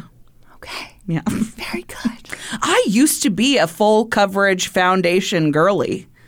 Yeah. Yeah. You didn't need to be. Right. Well, not that anyone needs to be. No one but needs like, to be. Yeah. That's wild. Why were you a full? I don't know. I think that I just thought that's what you were supposed to do. Okay. And so I did it for a really long time, and then I hated how it looked like I didn't like. Yeah, it looked like foundation, Yeah. so you didn't Yep. like it. Yeah. Yeah. No, I get that. Yeah. All right. Very good. Madison Diane wants to know, how does Patty feel about the podcast? Is she a fan? Does she laugh at your jokes? Does she think we are all insane? Patty is tired of our shit. She hates the podcast. No. Patty. We've got her duct taped to a chair. And that is how this podcast is edited. Yeah. No, she has told us she loves the show. It's like one of the perks for her is getting to be the first one to hear it. All the hot And goss. she does a great job editing us. She's She sure wonderful does. at it. I tell you what, it is not always easy to find someone who can edit for our style. Correct. To know what tangents to cut, Yeah. what to keep in. Yep. To know that we should keep in a cold open where I say, sniff my butthole. Yes. You know, that takes an audio editing genius. It does. It does. Yeah. Patty knows us. She gets us. Mm-hmm. Yeah. She does a great job editing us. And she thinks you're all insane. Yes. So there you go. Oh my gosh. Catherine asks, my friend and I saw you guys outside the Omni eating Saturday after we bent Joey and Ellen. Brandy, you looked stressed. Were you just then finding out about the Obsessed Fest craziness? P.S. You're welcome for not interrupting your dinner. Oh my, Catherine, you saw quite a moment there. That was the moment where we determined that we were the band aboard the Titanic. Just to give some context for that moment. So that was right after our meet and We had greet. just come from our meet and greet. Again, we're getting all of our information about what went down from attendees. Yes. From Reddit. Yeah. So we are still in that holy shit, what the fuck is happening mode. Yep. And what do we do? Right. What do we Yes. do? What do we do? Yeah. And so Norm and David went inside to the hotel bar to get us drinks. Yeah. And I remember we sat there outside and we just looked at each other. We did. We just looked at each other for a really long time, like a weird amount of time. And that's when I said to you, I feel like we're the dudes playing their violins on the Titanic. Yep. And you said, pleasure Privilege playing with you, gentlemen. But yeah, you definitely witnessed a moment. You did witness a moment. You should have come by. We could have had a nice talk. Honestly, though, I mean, we were pretty shell-shocked. We were shell-shocked at that point. Yeah, absolutely. And yes, I think there is probably a big part. What you witnessed was my secondhand embarrassment of being like, I'm at this event where this huge thing this just huge happened. altercation just occurred. Yeah. People are leaving, and rightly so. I want to drill straight through to the middle of the earth at this moment. Yeah, it was a rough time. Yes. I'm glad that you looked stressed, but I didn't. That's only because I was facing the opposite direction. But yeah, you saw quite a moment there, Catherine. You saw a moment, yeah. Okay. What is it? Two-time jury alternate wants to know, Brandy, if aliens did take over your body and paraded you naked around town, would you be able to accept it back? Wow, what a question. Ooh. Oh, I don't know. That is a tough one. I have a thought. What's your thought? Well, it depends. So, like, are you witnessing this from, some Well, that's just it. faraway If place? I can, like, be placed back in my body and not have that memory. No, that's not what I'm saying. Okay, great. All right. So what What are you I'm saying? what I'm saying is, like, I almost feel like if you could witness that, you might be like, it'd be kind of like confronting your worst fear. That sounds fucking terrible. No, thank you. Oh my God, everyone, she's got her arms crossed. She's leaning back. Yeah. This is a totally fake scenario, by the I'm way. not the least bit interested. I'm not trying to sell you on it. I'm just saying, like, I could see how it actually wouldn't. Man, I can't even finish the sentence. Everybody, the way she's looking at me, my gosh. No, thank you. I don't know if I probably can't take the body back at that point. You'd just be dead. I because might be. I might your be. body had been walked around by aliens. Yeah, naked. Paraded around town. What if everyone enjoyed the parade? Huh? What about that? Everyone's having a great time. They're like, oh my gosh, love it. Look at that ass. Look at that ass. I don't think so. Okay, fair enough. Fair enough. Sharna asks, are you guys okay from the events that happened at Obsessed Fest? So, I mean, yes, of course. Yes, we're okay. It was a lot. Oh my gosh, it's so much. It was a lot to handle, I think, especially when you're going to a convention just for exposure. Mm-hmm. You want that exposure to be good. Yeah, absolutely. And you expect to be taken care of. Yep. And I just, man, when things were popping off, everyone was talking about it. It was all over social media. Yep. It seemed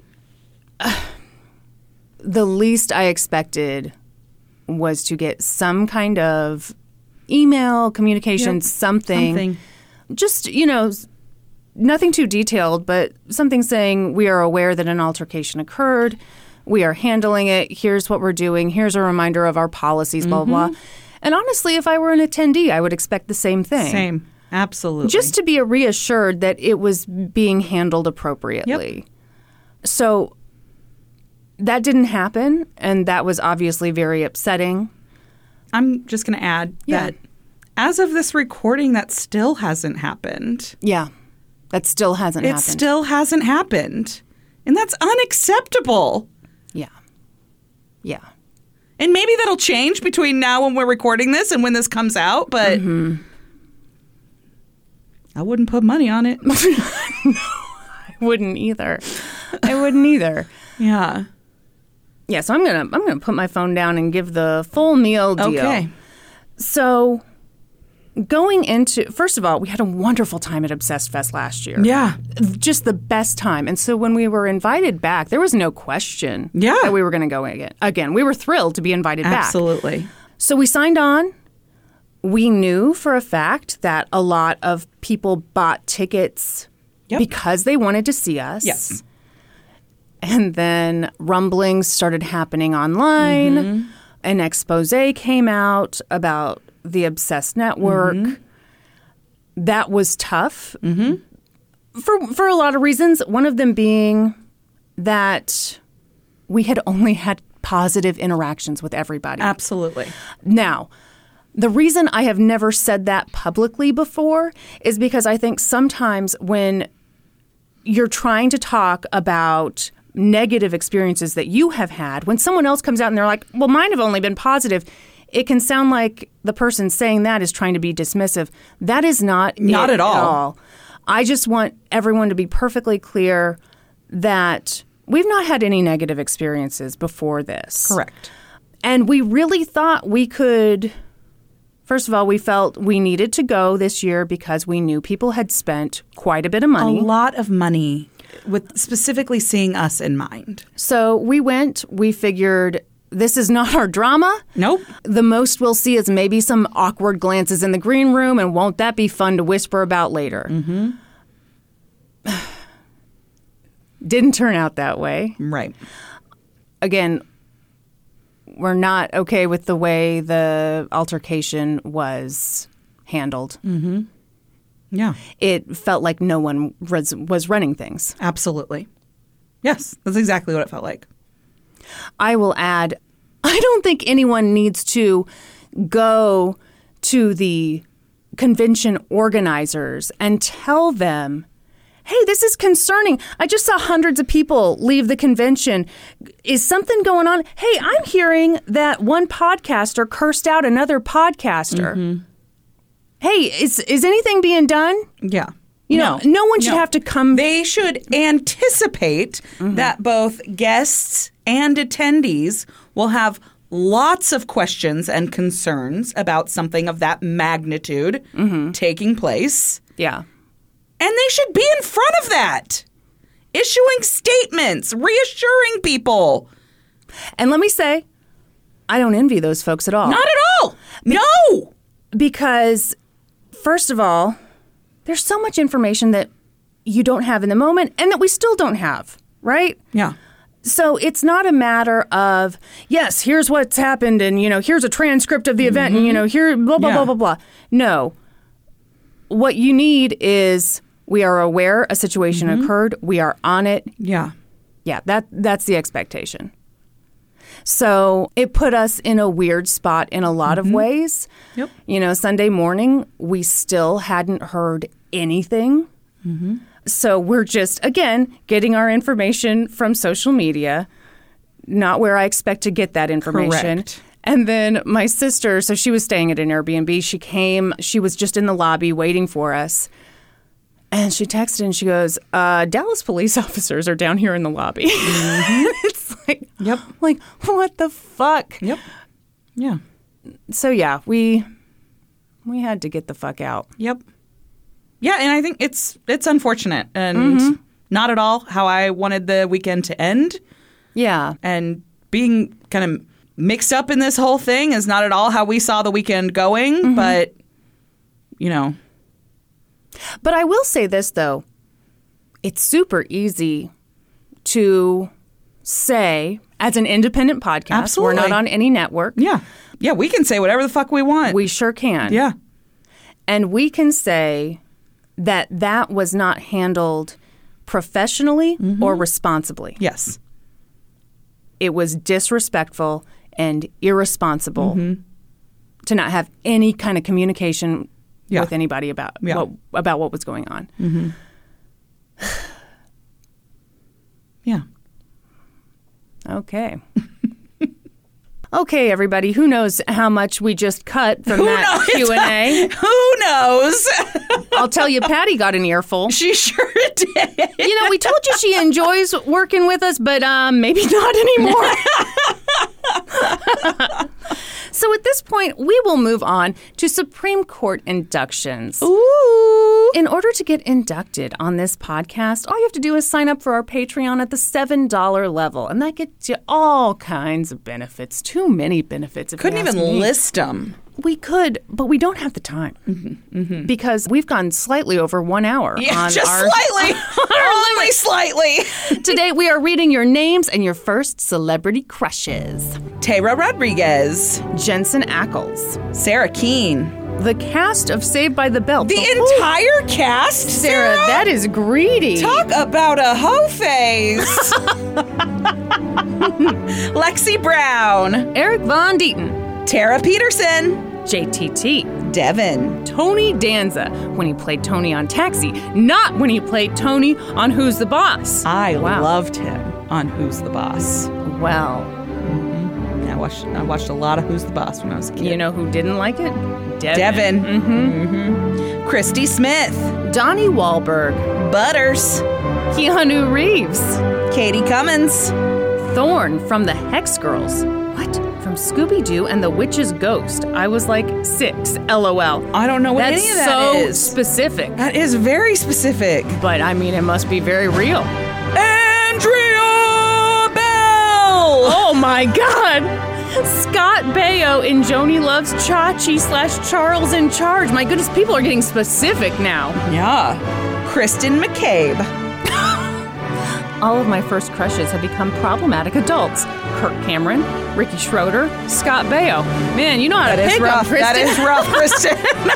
Welcome to the Supreme Court. Thank you, everyone, for all of your support. We appreciate it so much. If you're looking for other ways to support us, please find us on social media. We're on Facebook, Twitter, Instagram, Patreon. Please remember to subscribe to the podcast wherever you listen, and then head on over to Apple Podcasts and leave us a 5-star rating and review. Then be sure to join us next week when Brandy will be an expert on a whole new topic.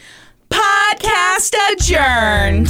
And now for a note about our process. For this episode, I read a bunch of stuff, then regurgitated it all back up in my very limited vocabulary.